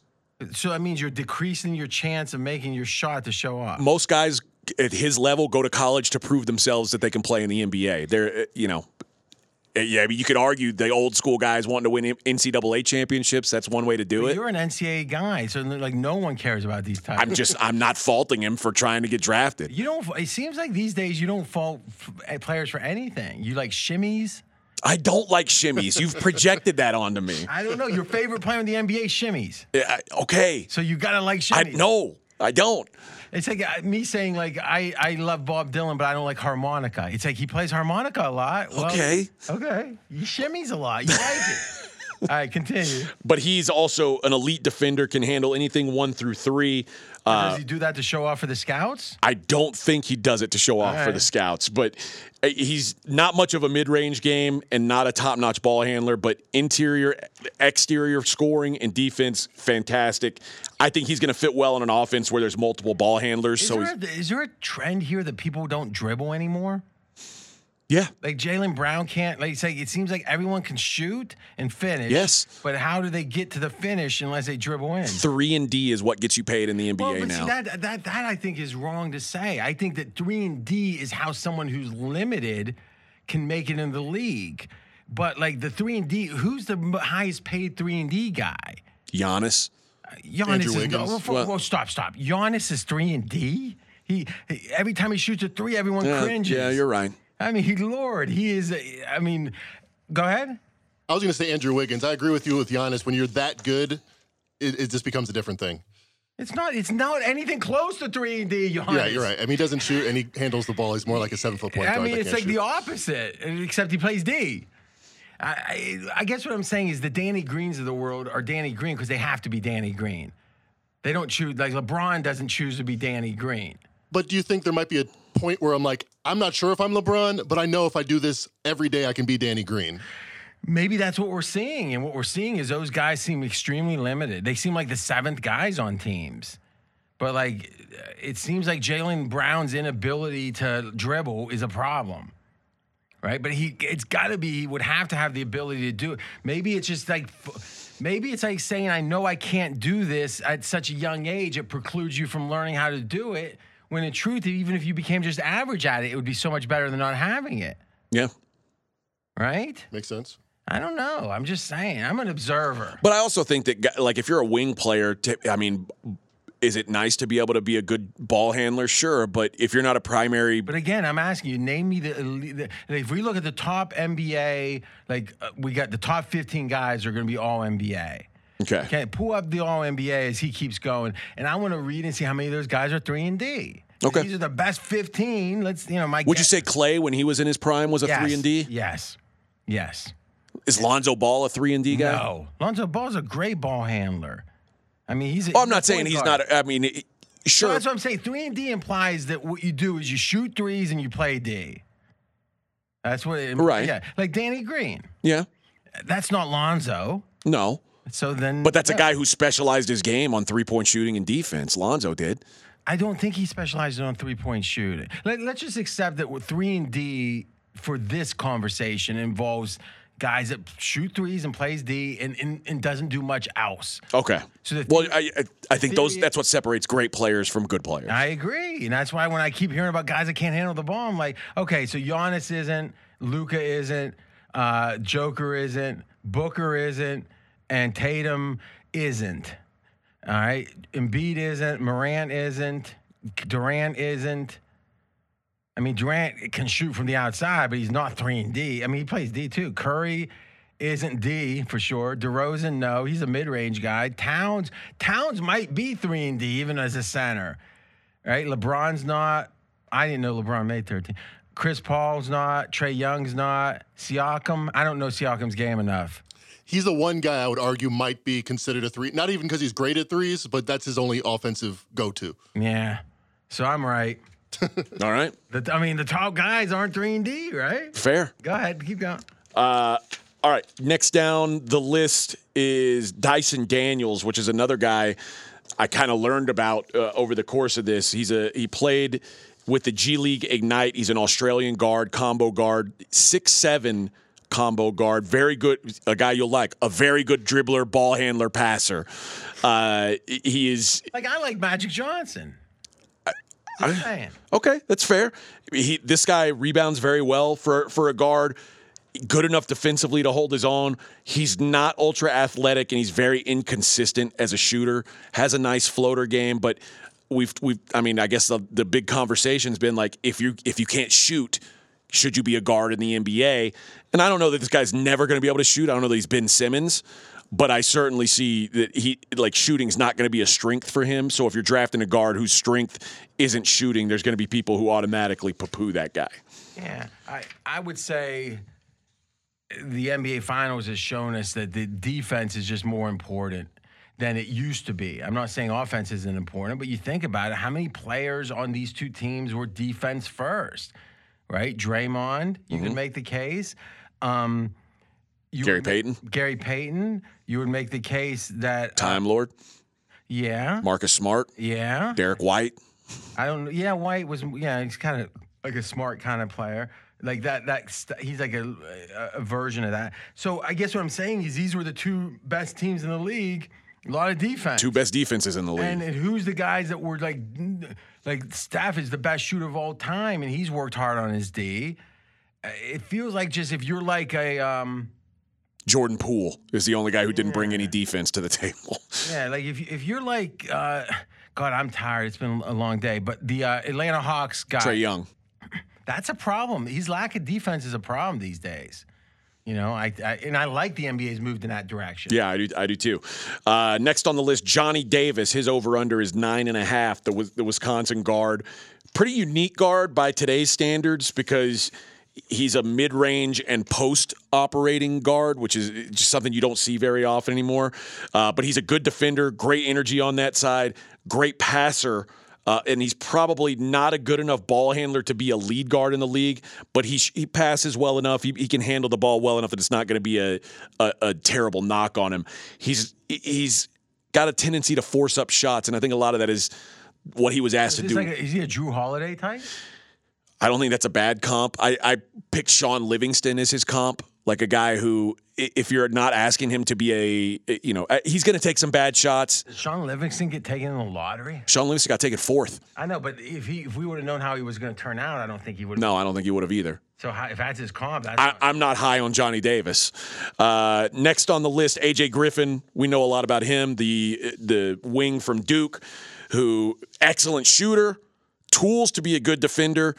Didn't get a lot of playing time early in the season for Duke. Just wasn't allowed on the floor. One and done? Used very sparingly early on. Can't really create his own shot and had a lot of injury issues in high school. Missed 2 seasons of high school. What's the good part? World-class shooter. Would have led the NBA in three-point percentage. Didn't have enough shot attempts. He's also a 6'6" wing who can move a little bit. So 3-and-D. 3-and-D. Another one. Another 3-and-D guy. So moving on from him, we get to this guy I know you're going to like, Jalen Duren, the big from Memphis, who my comp on him is Robert Williams. This is a guy who is not – his offense is going to consist of taking lobs and finishing at the basket. Not a shooter, not a good free throw shooter, but he is an incredible rim defender. And I think that we just talked about Robert Williams, his impact on the NBA Finals. I think he can be that kind of player defensively. Yeah, but Ron Williams wasn't a lottery pick. No. I mean, that's the question, right? Is if you're going to be that limited on offense, is how good can you be? If you're an elite rebounder, elite rim protector, and you're it's certainly a situation where you've got to be put on the right team. You need to be put on a team that's got a lot of offensive weapons. So that's what Jalen Duren's going to be hoping for. Last guy we'll talk about is Ochai Agbaji, who, it's funny, you mentioned Danny Green earlier. My comp on him is Danny Green, and it's 3-and-D. 3-and-D, baby. He was asked to work on his shooting. He's a senior, so he's 22 years old. From Kansas. They told him last year, work on your shooting. He came back, shot 41% from 3, 34% the year before. So worked on his 3. Good ball handler, good creator, excels as a cutter or spot up shooter though. Not much finesse around the basket. I don't think he's going to physically overwhelm guys in the NBA, but again, a 3-and-D type of guy. I wish I'd wanted a top 3 pick if it was me. I'm just saying. I think everybody wants that. Mackenzie, how's it go? They say cookies. Yeah, when you steal the ball, you say cookies. I reach into your cookie jar. I keep wondering how he ever would know that. That meant he had to steal a ball from someone. I just don't believe it. All right, we looked at the LIV Tour a lot last week, and now 2 more top 20 world-ranked golfers make the jump. So you looked at it a lot last week when I was sick? What was? Give me the gist of the conversation. It was when Bryson left and Patrick Reed when they left. We discussed it. What was the take? Did you guys read from the newspaper and say today? We talked about fading the LIV golfers at the U.S. You Open. were here one day. Let's not all be on. Say it all last week. All right, I just interested in the take because sometimes it's like reading from the newspapers. I didn't know, was there a take? Were you saying F the Saudis? USA, you know what? Iron Sheik stinks, that kind of stuff. My take was I don't even look at this as like there's people who are painting it as a patriotic thing. Like if you're going to the LIV Tour, somehow you're doing something wrong against America. I just disagree with it. I think these guys are doing what's best for them financially. Well, that isn't mutually exclusive. They could be doing what's best for them financially and what's not good for human rights generally. Right? I think that's fair. Okay. So I mean, I'm not sure. I think there's two sides of this conversation because on one hand, let's go to the easiest extreme, Hitler. Right? So Hitler, let's say at the end of WW2, they just kind of go back to Germany and they can fortify and they don't get overthrown. So Hitler's there. And he's going to start a golf tour. It's just going to call it the Hitler Golf Tour. How much does it cost to get you involved, AJ? I don't think there's a number that gets me involved. Okay, so now we know really no number. I don't think so. Did you ever see the movie The Third Man? No. It's a great movie, and it has Orson Welles in it, and he plays a guy who's selling bad penicillin to like people in WW2, and they're up on this Ferris wheel, and all the people look like little dots. He goes, "How much would it take for you to make that one dot disappear?" He goes, "What about that dot?" And it kind of was a powerful concept. It's like whenever you think of individuals, it's like, oh my gosh, just think Jim had a kidney problem because that one food was wrong and they didn't recall it. But then if it's like, well, there's 2,000 people in Arkansas, it's like, well, I don't go to Arkansas, or even more in Argentina, right? Or somewhere in Africa, there's an issue. We all just shrug at that. So to me, I'm skeptical of the ethical side of this stuff because I think most people are hypocritical and it's easy to point and tell someone else not to make money. But there got to be a line, right? There is a line. I guess it starts at Hitler. I don't know how far back it goes, but yeah, there's a line. Well, Stalin was worse than Hitler, but we don't have to get into that. Let's just say that's the two most. I think they say Stalin killed like 60 million. So when you kill 60 million versus whatever the other number is smaller than 60. Well, it's all relative. Brooks Koepka and Abraham Answer decided this is where my line is, and they will join the LIV Tour starting at next week's upcoming tournament in Portland.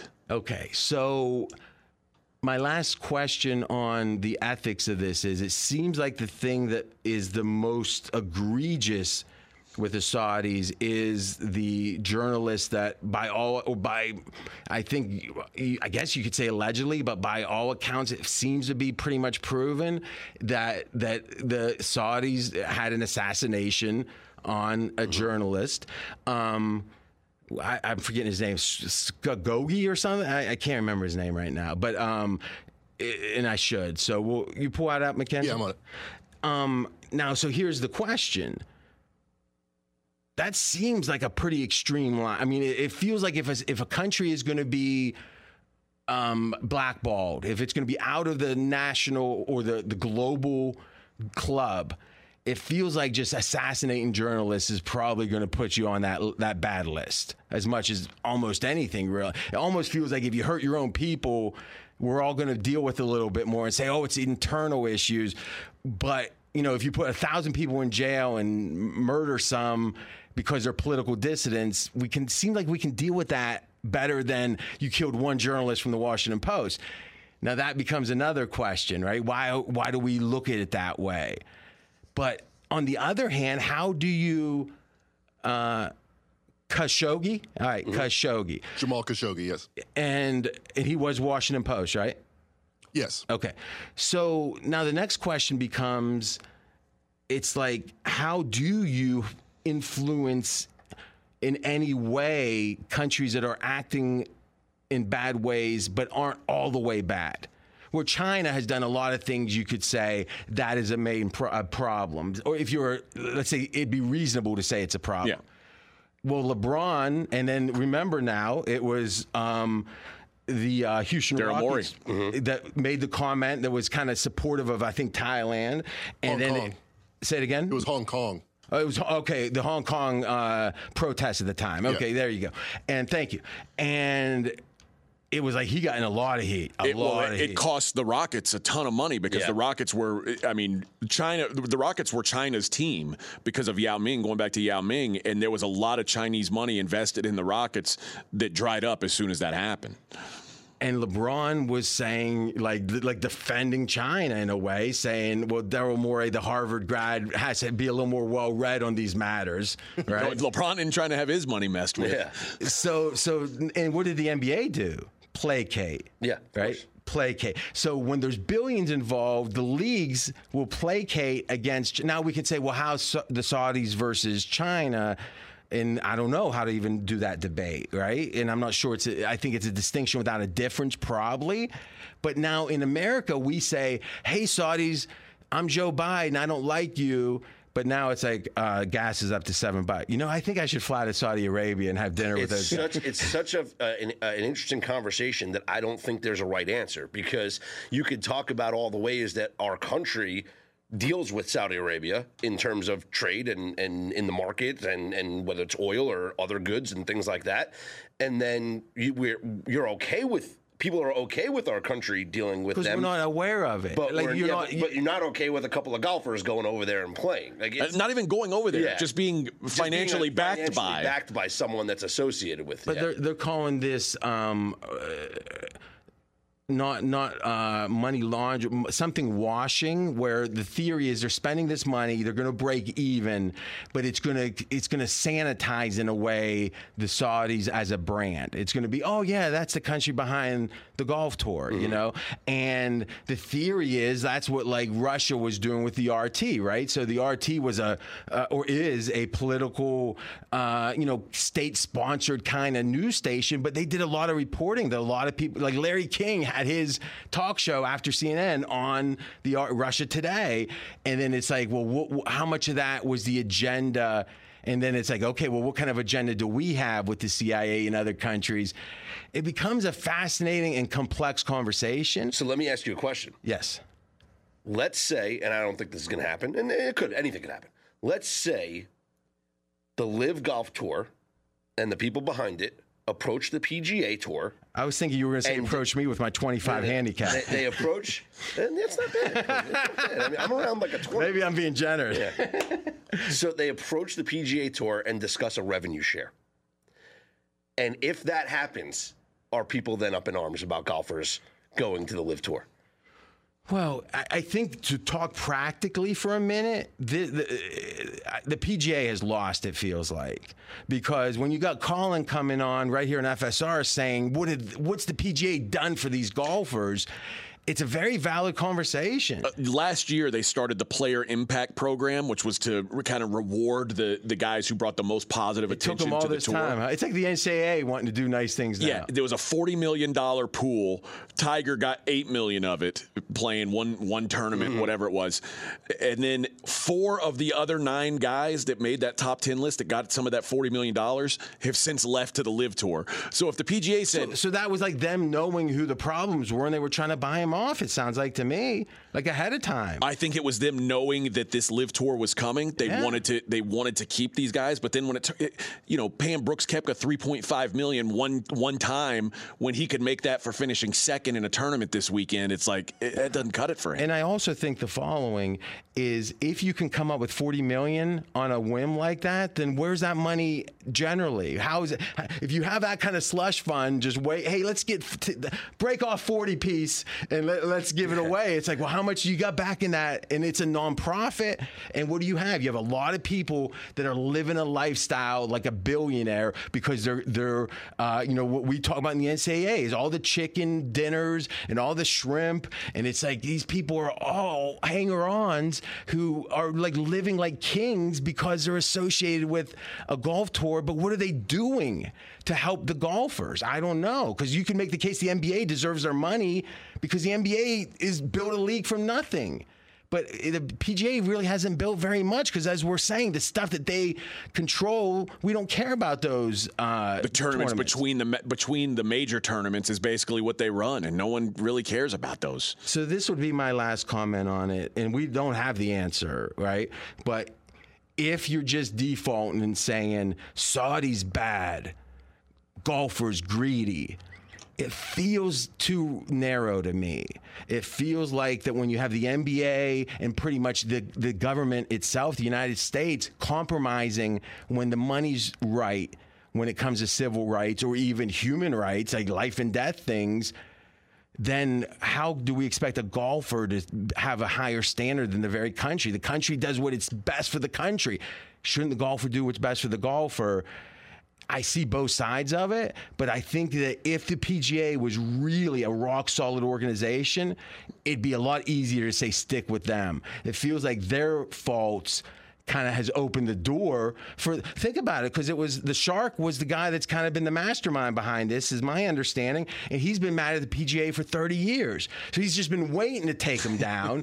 If they would have, and I'm not saying I know if Norman has a good argument or not, but I kind of feel like he probably does, because it seems like a lot of people that really didn't do very much made a lot of money, and Norman and others didn't make that money. And I think the number one sign that they're not a well-run organization is the way they're responding to this. A 90-minute mandatory players meeting, PGA Tour Commissioner Jay Monahan informed the roster that the tour will introduce a new 8-event, no-cut limited field schedule for the top 50 players in the world rankings, and they're going to operate events for players to try to keep or earn their cards.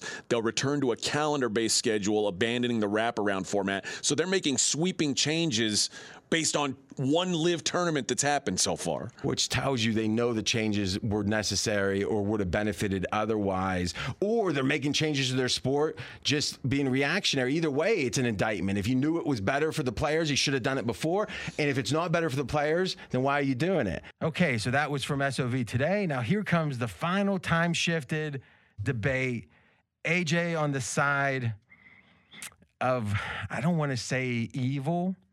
Would you say evil? I was on the side of justice. I'm on the side of 24 women. Let me ask you this. If Superman were involved, where would he be? He'd be saying, like, we don't need proof. Yeah, he would probably just laser beam Deshaun Watson with his eyes. And he would know the truth? He would know the truth. Then whatever Wonder Woman would have thrown her lasso on Deshaun and made him tell the truth. Are you making fun of women right now? No. Saying like they have these fantasies? No, like, Wonder Woman had a lasso of truth. In a way, it seems like Wonder Woman was a type of placation. No. Like saying, we're going to act, like we're going to dress you up in a bikini. No. And we're going to make you Wonder Woman would beat the shit out of like Aquaman. Yeah, but she was sexualized out the wazoo. Right or wrong? Well, in the most recent iteration. Did you ever masturbate to Wonder Woman? No. But, I don't believe you. But I'll tell you this. I don't believe you. If I was 12 years old when like this last Justice League movie came out, hypotheticals. Maybe. I think Linda Lavin. Was it Linda Lavin? Was that the original Wonder Woman, I think? I think it was. Or she was Alice. I don't know if Linda Lavin was Alice. There's a new girl. Linda Carter. Yes. Linda Carter. Linda Lavin was Alice, though. I didn't know that. There's a new girl in town, and she's looking good. There's a fresh, freckled face in the neighborhood. But like the Linda Carter Wonder Woman didn't exist to me as a kid. Like like the only Wonder Woman I knew was in comic books. I didn't like. You liked Robin. No. Robin was your sidekick. No. Anyway, for more of this, stay tuned. If not, see you next week. Okay. We're a little time shifted here, but not because there's anything else to record or that got recorded. We were just talking politics. Tell you, AJ, he's the most liberal Texan I know. Where would you put yourself on the political spectrum? I think I'm kind of in the middle. Yeah, everyone's in the middle. How is that? They're not, but it's like the people on the right are like, you know, I'm right, moderate. But, you know, just like right thinking right. And then the left is like, you know, just common sense, left, moderate. Like, that's what everyone is. I just want everybody to leave me alone. Like, I want to do my own thing and not be bothered. I'm pretty sure if you go home, turn off your phone, There's not going to be a lot of people pounding on the door. Yeah. Like, where's AJ Hoffman? Yeah, okay. I don't think they have that Sopranos tour that goes by AJ's It house. does not. But anyway, we had some fun with it. But it is a good segue because it started with us talking about Deshaun Watson, and that 20 of the 24 existing civil cases were settled. And I don't think we get super comprehensive about this, but you were a radio guy, one of the leaders when it came to the ratings, drive time on ESPN during Deshaun's era. And we've discussed this once or twice, but it bears repeating. Before the events, the drama around all this and the questionable action, however you want to describe it, before that, how would you characterize Deshaun Watson's brand as a beloved person in Houston? Sparkling. I mean, it seemed like the guy had everything going for him. It was, if Texans fans felt like it was a miracle that he fell to them at 12. His coach is saying he's Michael Jordan. Yeah, I mean, everybody felt like he was a great fit for the city.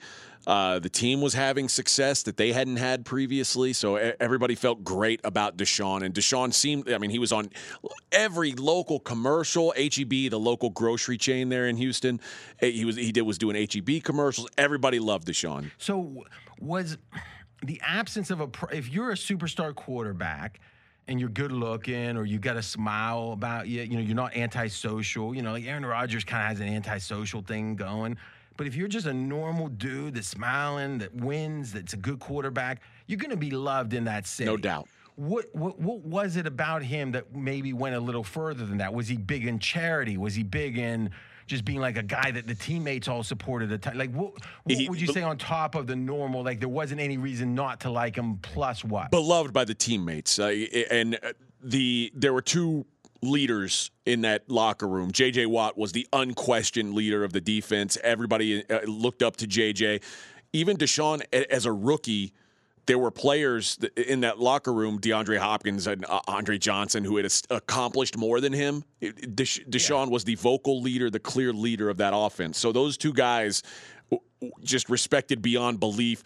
The charities, I mean, JJ did stuff for charity after the hurricane that is immeasurable. But Deshaun seemed like a generous dude, seemed like a good guy in the community. It was just a sort of a beloved figure. You're right. When you win games, it's a big difference because, I mean, Matt Schaub was there for a long time. Matt Schaub was a good guy. Matt Schaub donated money to charities in the community, but people didn't buy into him because Matt Schaub wasn't. So you think the fans loved him too? No doubt.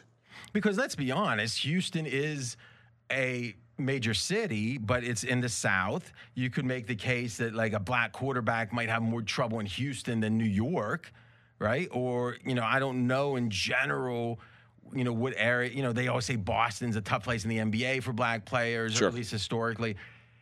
And then you got an owner with some question. He passed away. Now the mother or the wife and the son, I guess, are running.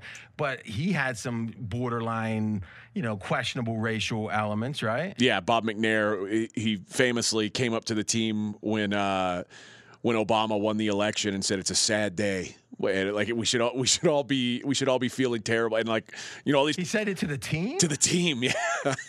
So there was some really awkward moments. He talked about the prisoners running or inmates running the prison. Yeah, was maybe a misquote, a misstep by him, but. So to me, but let's be candid though, an owner like that comes from the South more than not, and.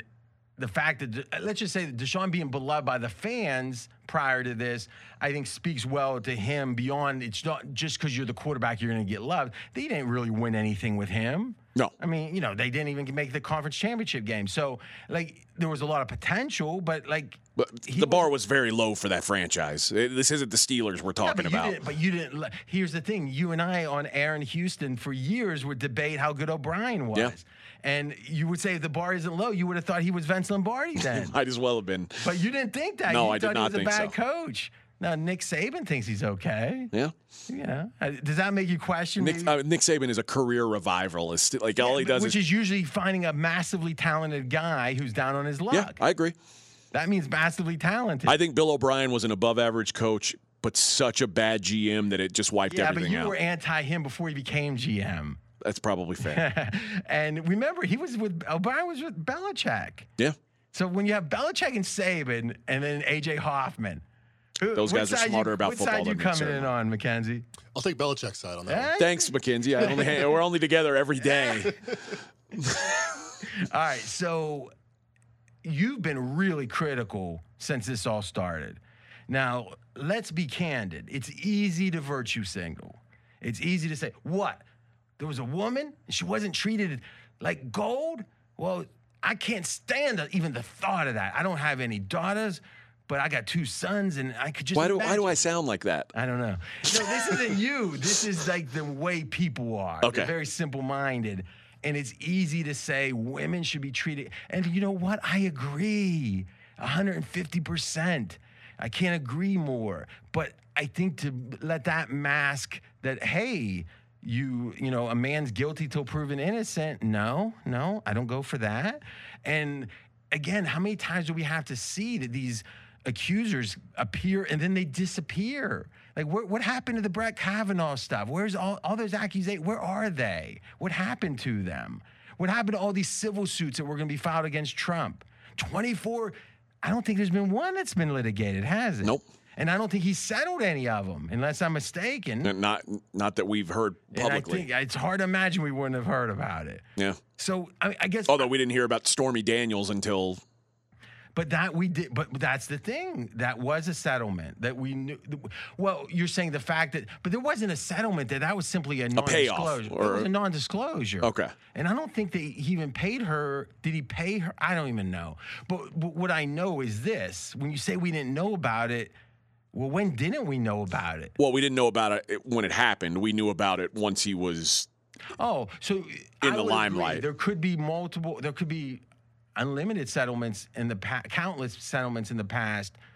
But what I'm saying is once something is an accusation, then the settlement is usually public, that there's at least the fact there was a settlement. And you know what? I'm not saying Trump didn't do things wrong. I don't know.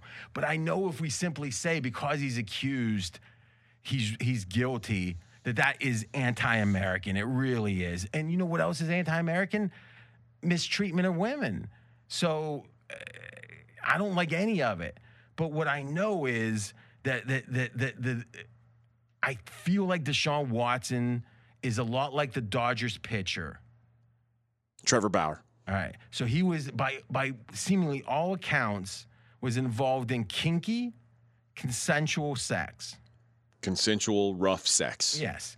And you could make the case, and there's a lot of debates in the kink community about, like, well, what is consent? How long does it go? What are safe words? There's all kind of stuff where it's like you could see something getting out of hand. Yep. Okay, so let's be open to the possibility that it was consensual, but then it got out of hand and he was wrong to do so. I don't know. I don't know enough about it. I wasn't there. But it seems to me that the legal system said, no crime here. No crime here. And he got suspended for 2 years? 2 years. I mean, we all know what that is, right? That sex seems gross to most people or a lot of people. Oh, you do what? That's ew. wrong. That's wrong. Or it's not even, it's wrong, but it's also kind of like, ew.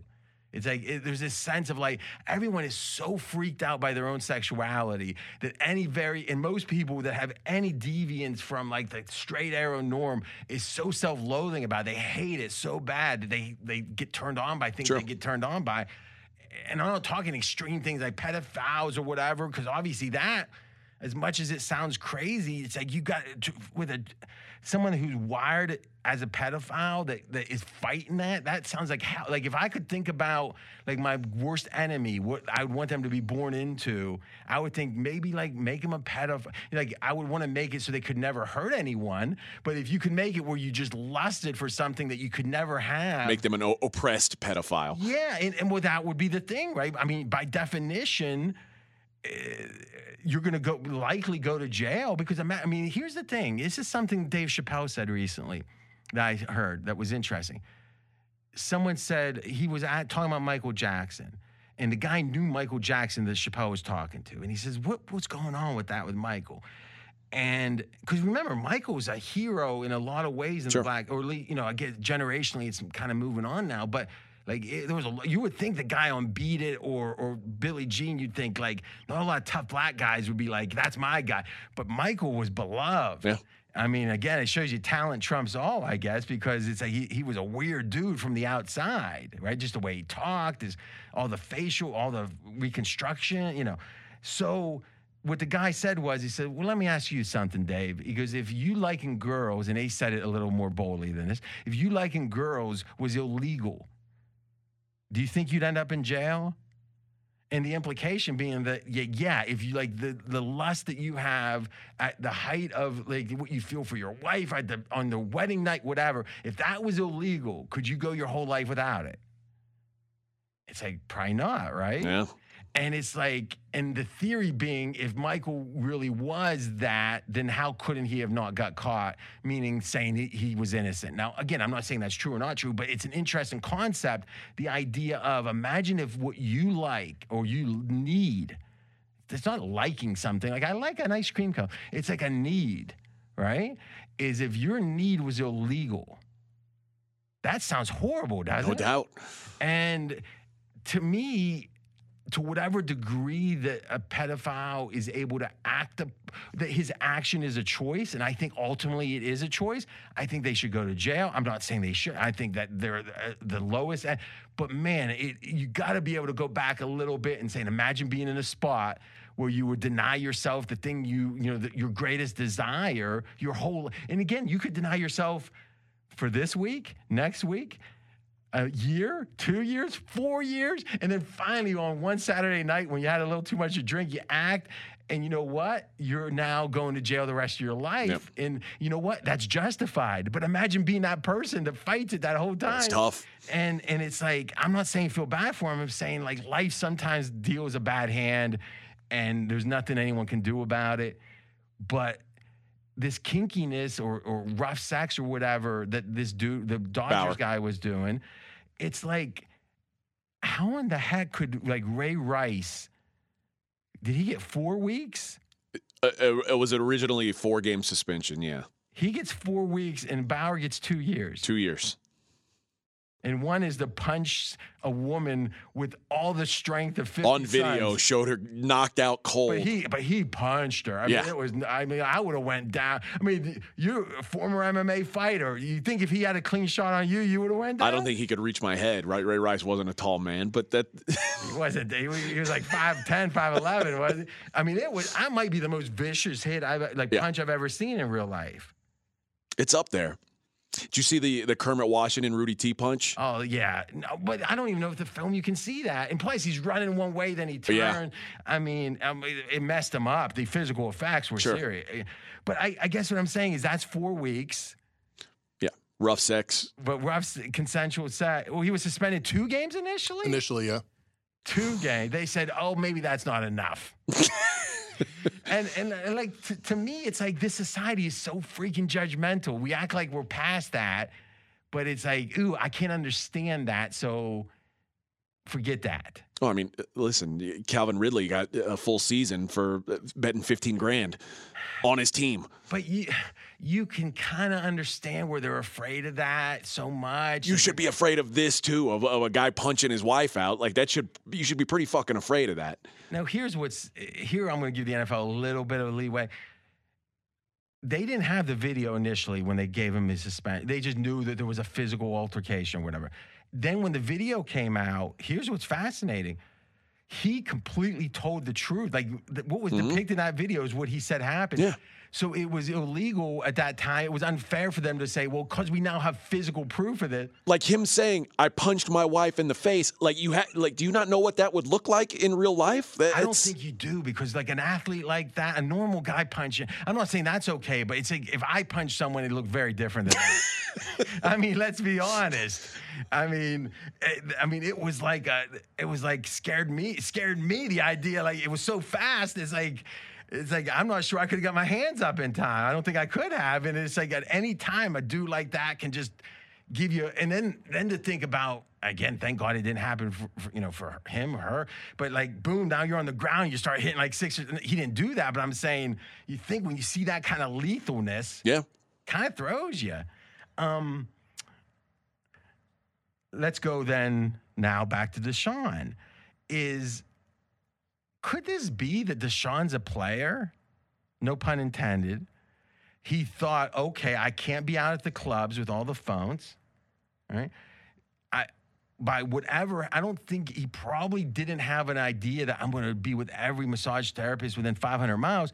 He probably saw one early on in his life that was hot and he found attractive and he kind of came on to her and it worked, right?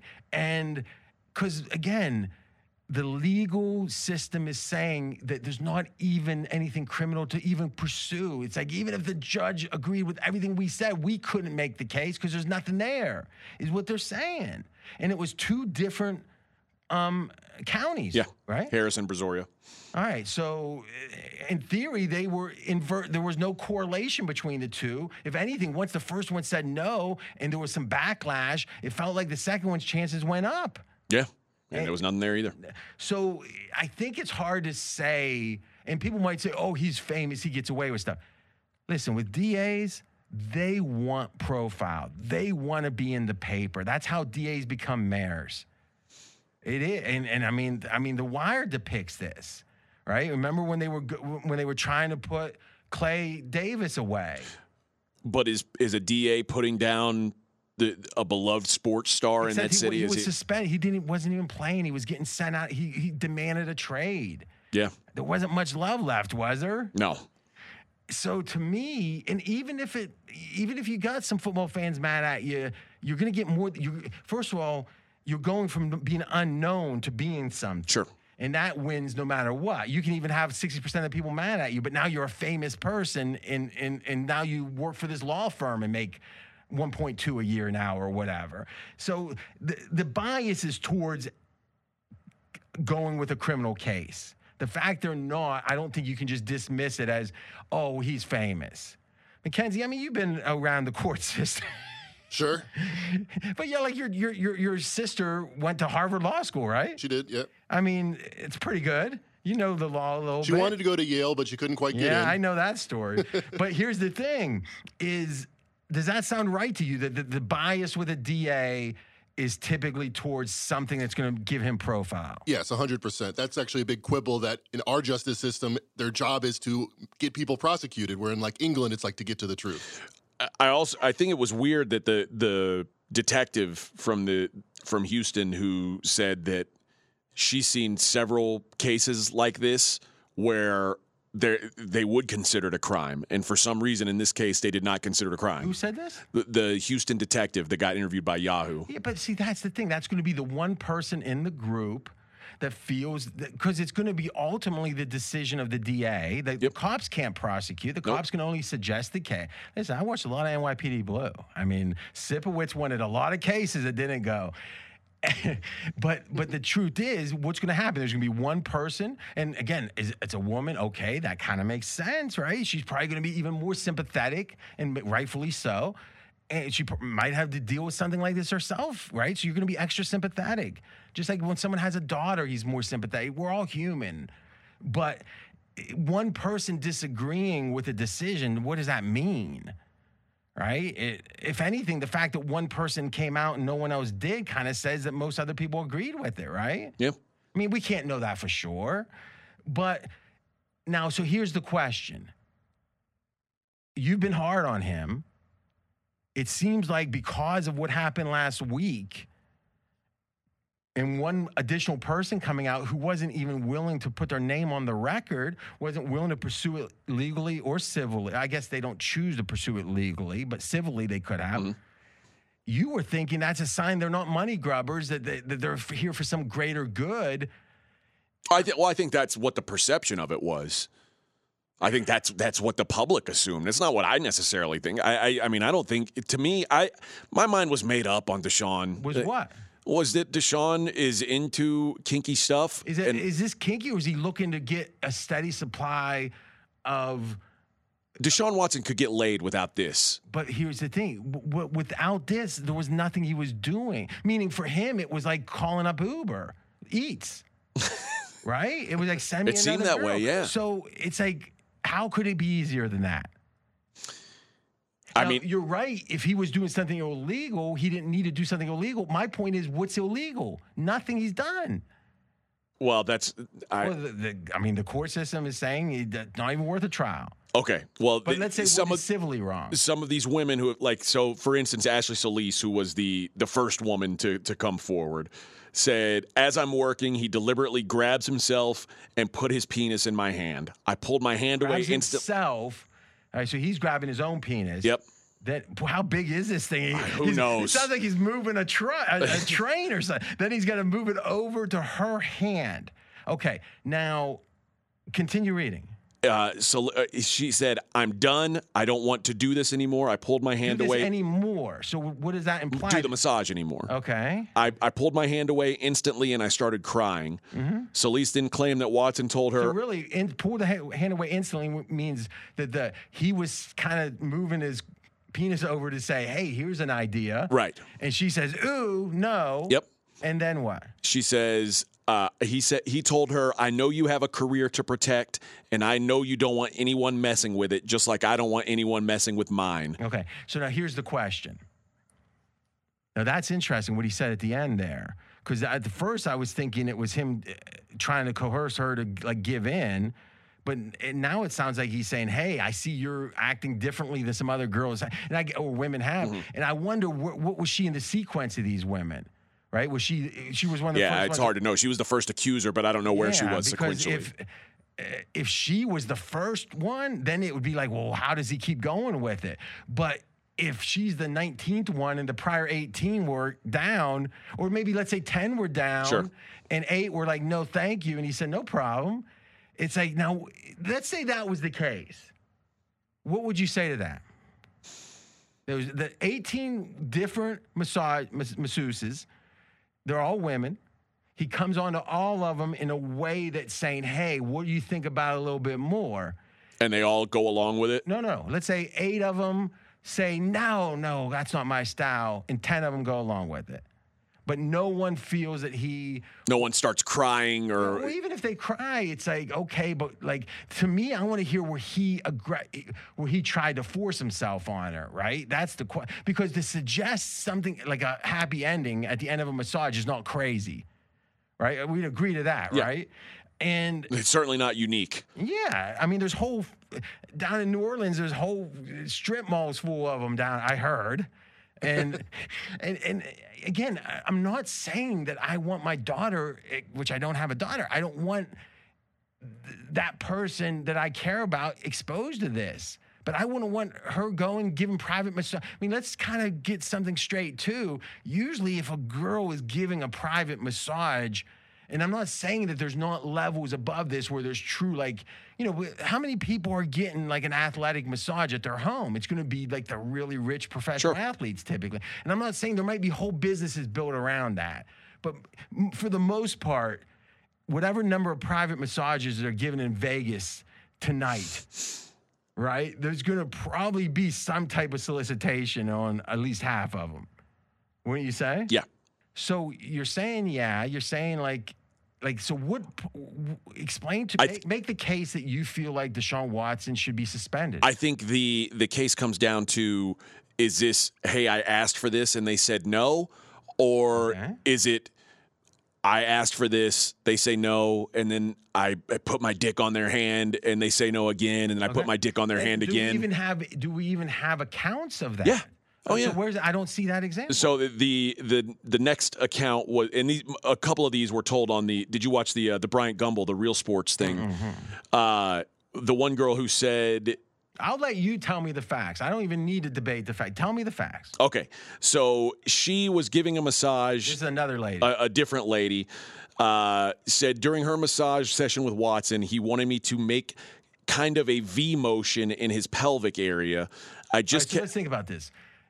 his pelvic area, if he's turned on his back, is going to be like his front. Yeah. And it's going to be like his inner thigh. That's what I'm imagining, yeah. Okay, go ahead. She says, I just kept massaging and did what he asked until his penis kept touching me repeatedly as I did it. So his penis was he directing the penis, or was it alive and doing its own thing?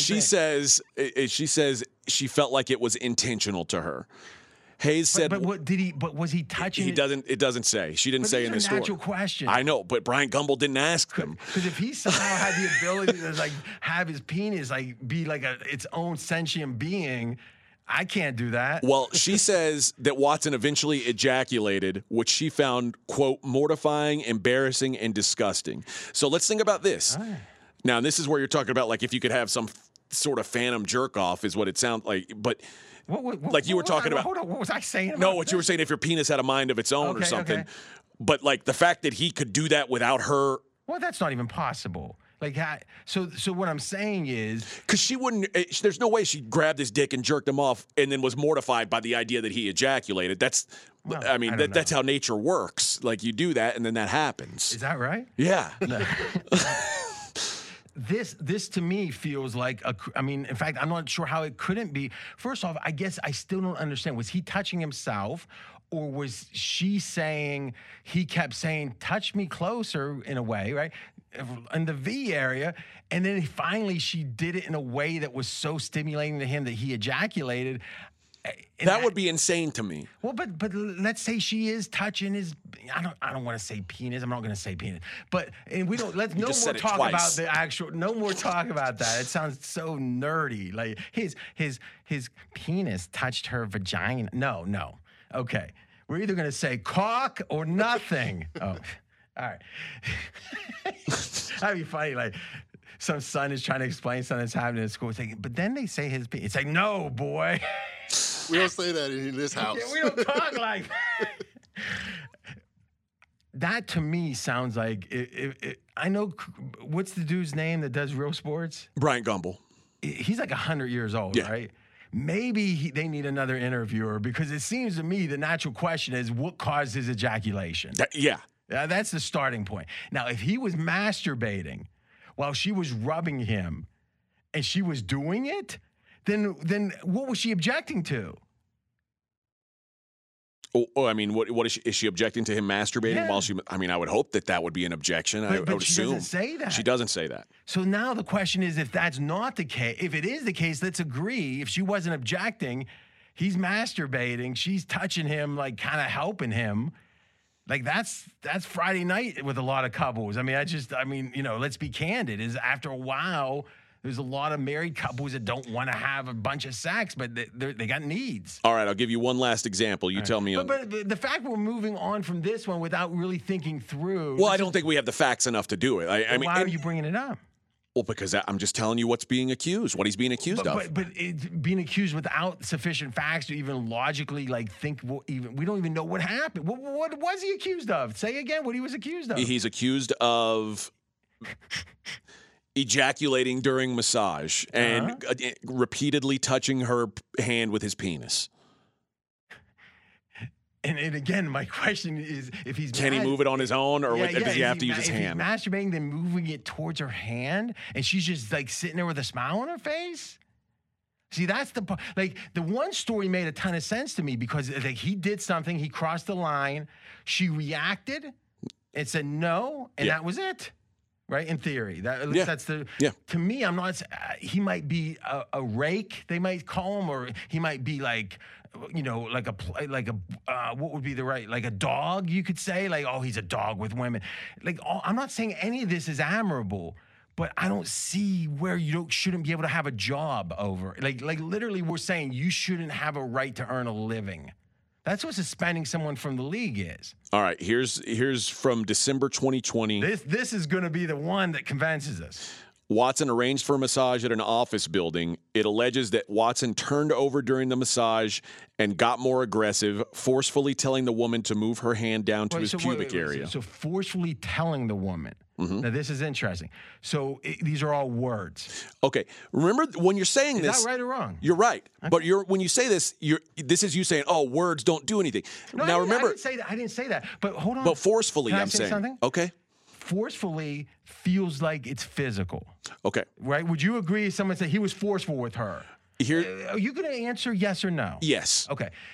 It's interesting that it's a crafted phrase to make it seem like he did something when in truth they're saying it's words. You just talked about Ray Rice, and you've never seen a professional athlete like you had to see it to believe it. Yeah. Now think about, this is a professional athlete, so him saying something, hey, do this, could be intimidating to a woman. It could be. Now here's what gets interesting. At what point does it come up that it's the black man that made it, and now he's the scary one? The black man is scary, and he's scared. I'm assuming some of these women are white. I think very few of them were white. I think most were black or Latina. Okay, and then it could be another thing, which is saying, hey, here it is where he is oppressed. I mean, it feels like to me, and I mean, who was it saying this? Actually, you know who this was? It was Dave Chappelle again. And again, I have no idea like what Red Fox was like, or not Eddie Murphy, before Eddie, Richard Pryor. Yeah. But they depicted Richard Pryor, right? Remember on The Winning Time? Yep. Where it was, but what Chappelle was talking, I got cocaine. What Chappelle was talking about was, he said that one of the people from that generation he was talking to, and they said they won't let a black man succeed and come out of it unscathed. That there's gonna be, and I think you were talking about this, or we were talking about this recently too, right? I remember the Chappelle stand-up. Yeah, I probably have quoted it. I love that stand-up. They don't let all of our black stars. No imitations, please. Well, that's what he said. Yeah, but what I'm saying, none of them made it out without being accused of something. And so my question is, now it's an interesting one, right? Because if someone says, well, if they do the crime, do the time, then it's like, but everyone, it's like, what are you saying about blacks if you think everyone that gets famous somehow has some like sexual assault, it seems like on his sheet, as they would say. Like, is it me? I mean, OJ wasn't a sexual assault, right? But so it's like, well, he did it, right? You saw the DNA. It's like, yeah, I probably thought he did. I don't think he should have been convicted, because I don't think they proved it beyond a reasonable doubt. But if I had to bet at 51%, yeah. But now it's like, okay, so he did that. And then we go through the list. It's like, who doesn't have a domestic violence on them? That I'm not talking about any NFL player. I'm saying someone that's become LeBron. Probably the most high profile black athlete that has not had any accusations like that. Just wait. I mean, it's possible, but yeah. And maybe LeBron finally figured out, like, let's be candid. I mean, to some degree, you could say Mayweather, obviously he didn't escape this kind of thing, but Mayweather was the first boxer smart enough, at least financially, to figure out how to beat the game. Usually it's the fighter can't talk and he's broke. And the promoter's rich. Yeah, and in this case, Mayweather got rich. So he figured that out, but he didn't figure the next level out, which was what? I don't know. Again, who knows? Because with him, and listen, I think to some degree we got to say, especially with sports, if you got an athlete that's world class enough to be a professional athlete, chances are his dad was a tough dude, like a strong dude, like an alpha. And oftentimes, if you're underprivileged and an alpha, there's a lot of violence. I mean, it just is, white, black, whatever. So in general, I think most football players' dads are tougher than the average dad. And thus the idea of, let's look at Adrian Peterson. Right? Yeah. This gets into the whole idea of how you raise a kid and the culture of that. Because I don't think Adrian Peterson's thinking, I'm going to abuse my kid. I think he's thinking, I'm teaching my kid. I'm disciplining my kid, yeah. It's a great word. It's discipline as a verb. And you know what? We can debate if he's right or wrong, but man, we can't act like his background doesn't make it more likely that he is going to think that kind of corporal punishment's right, because again, it's probably what he was shown. I'm guessing so. I'm guessing he got beat, right? And I'm not saying it makes it right. I'm not saying we shouldn't evolve as a society. I'm saying that maybe LeBron was finally smart enough to say, I'm going to insulate myself in a way that because let's give the guy credit. I don't know if he cheated or what, but if I'm not mistaken, he's had like either a girlfriend. I mean, she hasn't been a wife. Like the woman. Yeah, he married his high school sweetheart. He did marry her. Yeah. And was there any known like affairs? You hear things, but no, nothing reported. Okay. No. Because I thought maybe I'm thinking of Magic and Cookie or whatever. but the okay. So you're saying the theory is, in theory, LeBron's story is that LeBron's penis has only been in this girl. Allegedly. Well, and I'll give you another example. That isn't allegedly. A high profile. But let's think about that. That seems crazy, but go ahead. Like Derek Jeter, I mean, it's kind of known that he's been with a lot of different women over the years. Mm-hmm. Never once accused of anything like that. That is because he looks like me. That is interesting. You don't look like Derek Jeter. No. You're giving yourself a high compliment. I just mean he doesn't look like the prototypical black guy. I hear you. Yeah. You think about it, that's a great example because the point I was going to make is if LeBron's never running around, how's he ever going to get but Derek Jeter known to be running around. But apparently he gave him like a nice basket. A gift basket on the way out. So maybe they wanted the gift basket. But let's be honest, he's a smooth operator. And listen, I don't think that the DA is trying to send a girl to these people saying, let's get him arrested. I think that there's a lot of times that there's a decision, there's discretion that the authorities can make. And if especially back in the day more, or in the South, if there's a black guy that's in the middle of it, he's getting less accommodations. He's getting less benefit of the doubt. Yeah.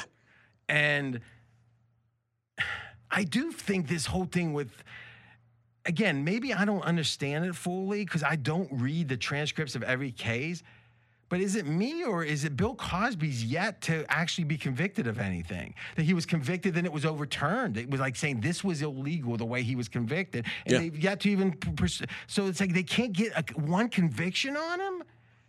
And supposedly he did all this stuff? I think it ends up being a mistrial, and he's free to go. Like they A wrongfully mistrial doesn't mean a wrongful conviction based on. No, that's not the way it works. They can retry them. So if you're found not guilty, you can't be retried. That's called double jeopardy. But if there's a case where the verdict is set aside or whatever, they have a right to file. Billy Walters, they went at him 4 times for the same thing. But for him, the deal was if he made this admission, it was it couldn't be used against him criminally. Okay. And that was the agreement that they made. Mm-hmm. And that's what they convicted him on. So if they don't have that. They convicted him on his admission? Yeah. But it's an admission he made that you're saying that the part of the deal was they couldn't convict him on. Yes. So how did they convict him on it? They were never supposed to even take it criminally. Like that was the deal. And then they used what he said in that deposition against him criminally. Okay. So the question becomes then, why would they need to go back? If he so obviously did something, why did they have to go back on the deal in order to try to convict him? Why can't they just convict him from the testimony of the women and the other things? I don't know. I mean, supposedly... I don't know how far the testimony of women goes, without physical evidence. So what happened here now? It's just a dumb joke. All right, well, we don't need jokes. So the question is, what are they saying is the current status of Bill Cosby's cases? Because you got a Wikipedia page that says Bill Cosby sexual assault cases. What does it say? On the timeline. No, I'm curious about this. All right, so it looks like there was something in 2005 that he did a deposition on from 1965. And I don't know. Here's what I'm going to say. I think most of the people we talked about today probably have some culpability, if not most likely. I mean, meaning I don't think it's crazy. I think all of them could have guilt. I think that to whatever convenience it might be sometimes to say, I don't really want to have to prove this. I think for society to have to prove it is a good thing. Because otherwise, who decides who is punished? By what, popularity contest? Whatever Roger Goodell feels like that day. Yeah. To me, I am not a fan of criminals. I'm not a fan of sexual assault, any of it. I'm not a fan of murdering your ex-wife and the waiter. but I'm a fan of saying if you're going to put someone in jail, prove it. If you can't, it's your fault. As Colin would say, that's a you problem. And again, the whole premise of this country, of this judicial system, is 100 guilty people should go free to avoid one innocent person going to jail. Now, I don't know where that number is. Is it 200 versus 1? Is it 3? But it can't be 1 out of 10.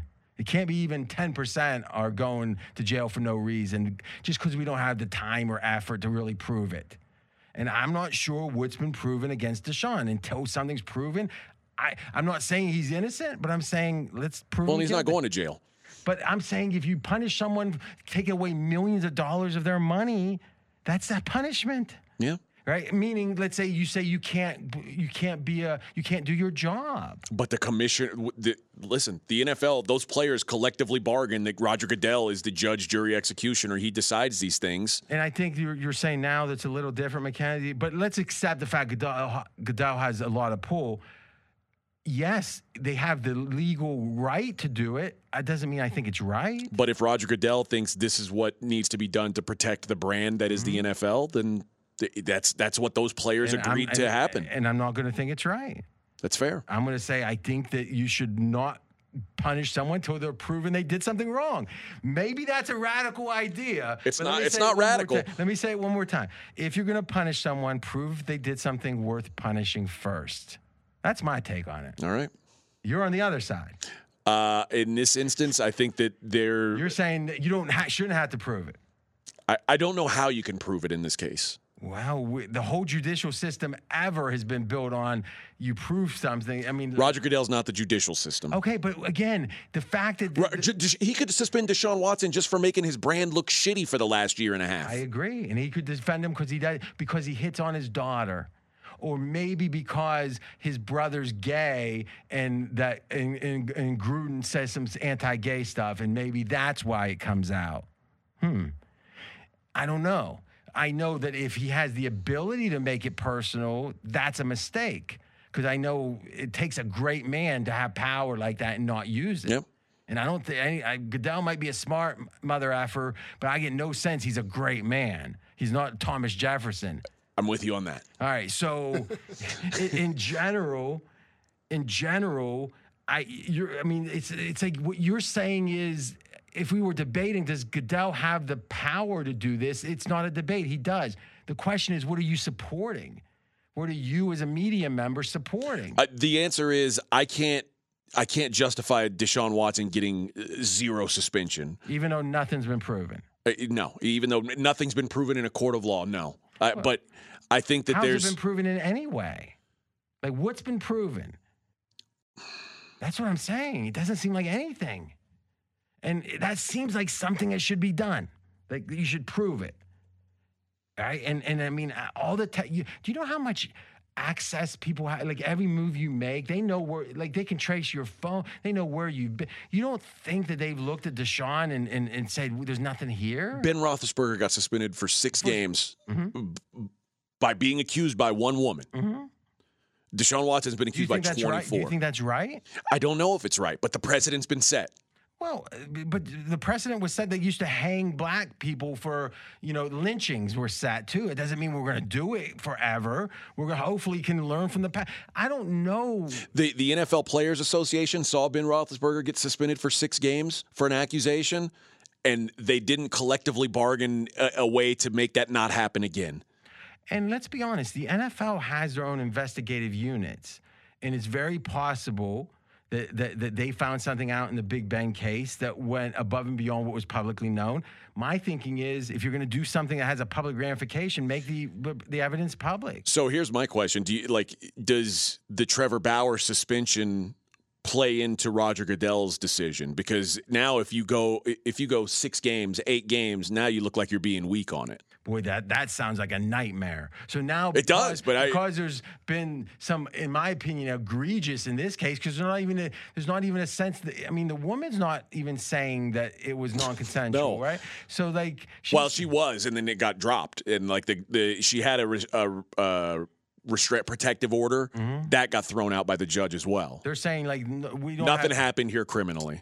Yeah, to me, the last thing I'll say is I don't like that the conversation is about what Goodell has the right to do. It's almost like what is you could say what is I don't want to say Gorbachev, because who was a Russian that was before Who was the Russian in the 80s? It was Gorbachev. No, he was the guy that ended up having like perestroika or whatever it was called. But the guy before him was Brezhnev. You remember Brezhnev? Yeah, barely. Okay. I remember the name. Yeah. Like he was the last like hardcore, if I recall right, the last hardcore Russian leader that was. You still thought there might be nukes exchanged, and it's like to me saying, well, Brezhnev controls the committee. And what are we going to do? I guess we got to send him to the insane asylum. It's like, yeah, that's not an answer, right? So I think we'll get you on the side of justice eventually. Maybe one day. One day. Okay. We're going to make this the end of the pod. We're going to time shift this to the end. I think there was enough. Do you want to do Fez's? I don't think we should even do it. He's only out a couple weeks a year. Yeah, I can't do it. Yeah. So you're going to just have to say, where's Fez? Where's Fez? Where's he at? Well, next week you'll get it. So we'll talk to you then. And by the way, we'll be doing that draft that I think is going to, we're doing the quarterback draft and the new NBA draft we were going to talk about. Should be fun. Talk to you then.